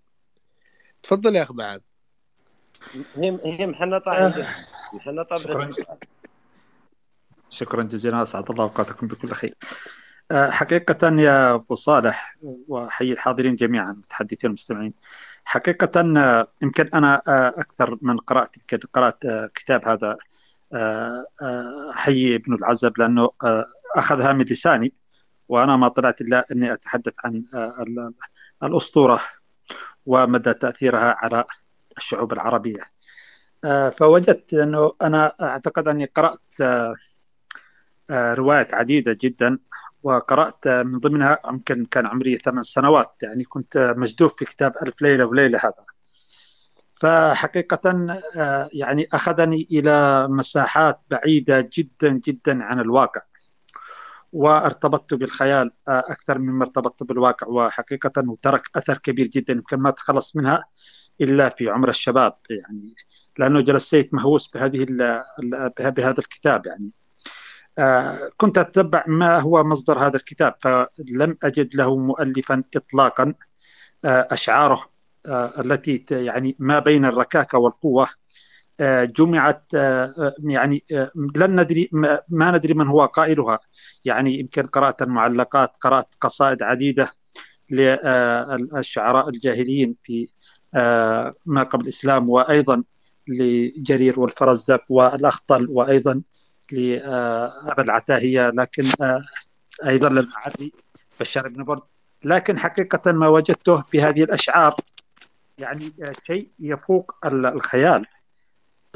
فتأثرت فيه كثيرا جدا يعني، وقارنتها، يعني حاولت أبحث عن مصدر المؤلف أو من هم القائمين، فوجدت أنه المنبع لهذه الأسطورة إنما أتت من بلاد فارس، يعني مصدرها إيران وما حولها. فهو الغرض فيها يعني طمس كل ما هو واقعي وحقيقي في الحضارات العربية، يعني أقول هكذا، لأنه حقيقة أشبه بالأسطورة، وهي أشبه بقصة أيضا التي نسجت حول الملك سيف بن ذي يزن، يعني أسطورة خيالية أيضا. يعني الأسطورة التي وضعت أيضا للملك أسعد الكامل، وبأنه كان في جبل أهنوم، وبأنه قابل 3 من الجن ثم يعني أردنا أن يختبرنا قوته، فيعني واحدة وضعت على يعني الدماء على إحدى الجماجم، فطلبت منه أن يشرب فشربه ثم نام على المسامير، وهكذا حتى يعني تسنى لهن أن هذا قادر على أن يحمل يعني ملك آبائه وأجداده، وأنه سيستعيد هذا الملك. فحقيقة أني يعني أستعجب عجب كبير لهذا الترويج الكبير والضخم لمثل هذه الكتب. أيضا يعني ما نلاحظ بأن الدراما أيضا السورية هي من جسدت في الواقع حقيقة هذه الأسطورة، إلا ربما من كتاب ألف ليلة وليلة، ويمكن كان تعرض في الثمانينات، كانت للفنان حسين فهمي وشريهان أعتقد، ما أدري من كان، التي تمثل اسم شهريار وشهرزاد يعني. شريهان والناس هذه اللي قلت المصري شريهان، الناس أيوة تعجز وهي ما شاء الله كل ما كبرت الذين. يا معاذ، يا أستاذ معاذ، كيف حالك؟ حفظك الله عزيزي. برضو ذكروا قصة إنه الهدهاد أبو الملكة بلقيس أنه تزوج من جنية، وأنه نعم حصل بنته، ولذلك كان في رجلها شعر وكشفت عن ساقيها ومدري إيش، قصص يعني ما تدخل شرعا. صحيح. يعني هنا ما يعني نلاحظ أنه عن جمع العمل على مدى قرون لهذا الكتاب، أنا أقصد كتاب الفليلة، من قبل مؤلفين ومترجمين وباحثين من غرب وسط وجنوب آسيا، يعني خصوصا أنها تعود الحكايات إلى العصر العباسي، وهو كان الأكثر غزارة جدا في هذا المجال، يعني لأنه ترجمت الكثير من الكتب من الهندية والفارسية. فحقيقة أنا يعني حاولت أني أبحث في معظم هذه الحكايات التي كانت في الأساس قصص شعبية من عهد الخلافة، وبعضها الآخر كان في يعني خاصة في قصة الإطار يعني. فأنا أعتقد أنه تم استخلاصها من العمل البهلوي الفارسي، يعني حقيقة هناك من سمي الكتاب بدل ألف ليلة وليلة سماه ألف خرافة وخرافة. فالغرض هو ضرب القيم، الغرض أيضا تجريف للحضارات، الحضارات القديمة، وأخص بالذات الحضارة اليمنية. أستاذ معاذ، لا شك في أيضا أنه نعم حفظك الله، وأنا أريد أن أتداخل معك. أنا إلى حد كبير يعني أتفق مع جانب من رؤيتك، ولكن يعني أنا أرى أنه ربما من القسوة أن تحكم هذا الحكم كله. أولا لا تأس على طفولتك، بالعكس يعني أن نجد حتى في الغرب إلى اليوم يعني أدب الخيال وأدب الطفل، الأدب الموجه للطفل غني بالخيال، يعني قصص السحر والساحرات وما إلى ذلك. فالطفولة بحاجة لهذا الخيال بشكل كبير، واعتبرها مرحلة من مراحل تطور الفكر مررنا بها جميعا، ولا بأس بذلك. لكن أن نقول لمجرد أن الأحداث التي دارت يعني في قصص ألف ليلة وليلة التي لا يعرف من مؤلفها، وهي تعتبر من أساطير الأدب الشعبي التي تراكمت يعني عبر يعني جيلا بعد آخر، ربما البيئة كانت مشتركة مع بلاد الفرس أو الهند وما إلى ذلك، بسبب أسفار السندباد البحري وأبطال القصة المذكورين علاء الدين وعلي بابا وما إلى ذلك. لكن الحاكم والمسيطر في هذه القصة هو العنصر العربي، وهذه ليست معرة ولا مثلبة في العرب، بالعكس هذه فائدة كبيرة. يعني أنت الآن إذا تكلمت بهذا المنطق لدى الأوساط الغربية سيجدونه مستهجنا لديهم، بالعكس هم يجدون قوة في القلم العربي، في التأليف، في الخيال العربي في العصر العباسي. ثقافة عربية، حتى لو أتى فارسي هو يتكلم بلسان العرب، بالتالي ثقافة عربية. يعني الآن عندما يأتي عربي يتكلم بالفرنسية أو بالإنجليزية ويكتب قصة أو رواية وتفوز، سنعتبرها يعني جزءا من تراث وإنجازات العرب؟ لا، سنعتبرها جزءا من إنجازات الغرب، من اللسان الناطق يعني بهذه الثقافة. بالتالي الفرس والهنود وكل من تعرب أو استعرب في ذلك الوقت وشارك، أو كانت القصة تحتوي على يعني مشاهد أو يعني بيئات خارج ديار العرب الأصلية، لكنها قصص يعني عربية. وأنا سأقفك على إحدى هذه القصص التي هي كانت يعني محور حديث لدى بعض فلاسفة التربية في الغرب. يتكلمون عن المقارنة بين شهرزاد وسندريلا. السؤال كان: إذا أردت أن تقرأ قصة ما قبل النوم لبنتك أو حتى لولدك، فهل ستختار قصة سندريلا أم قصة شهرزاد؟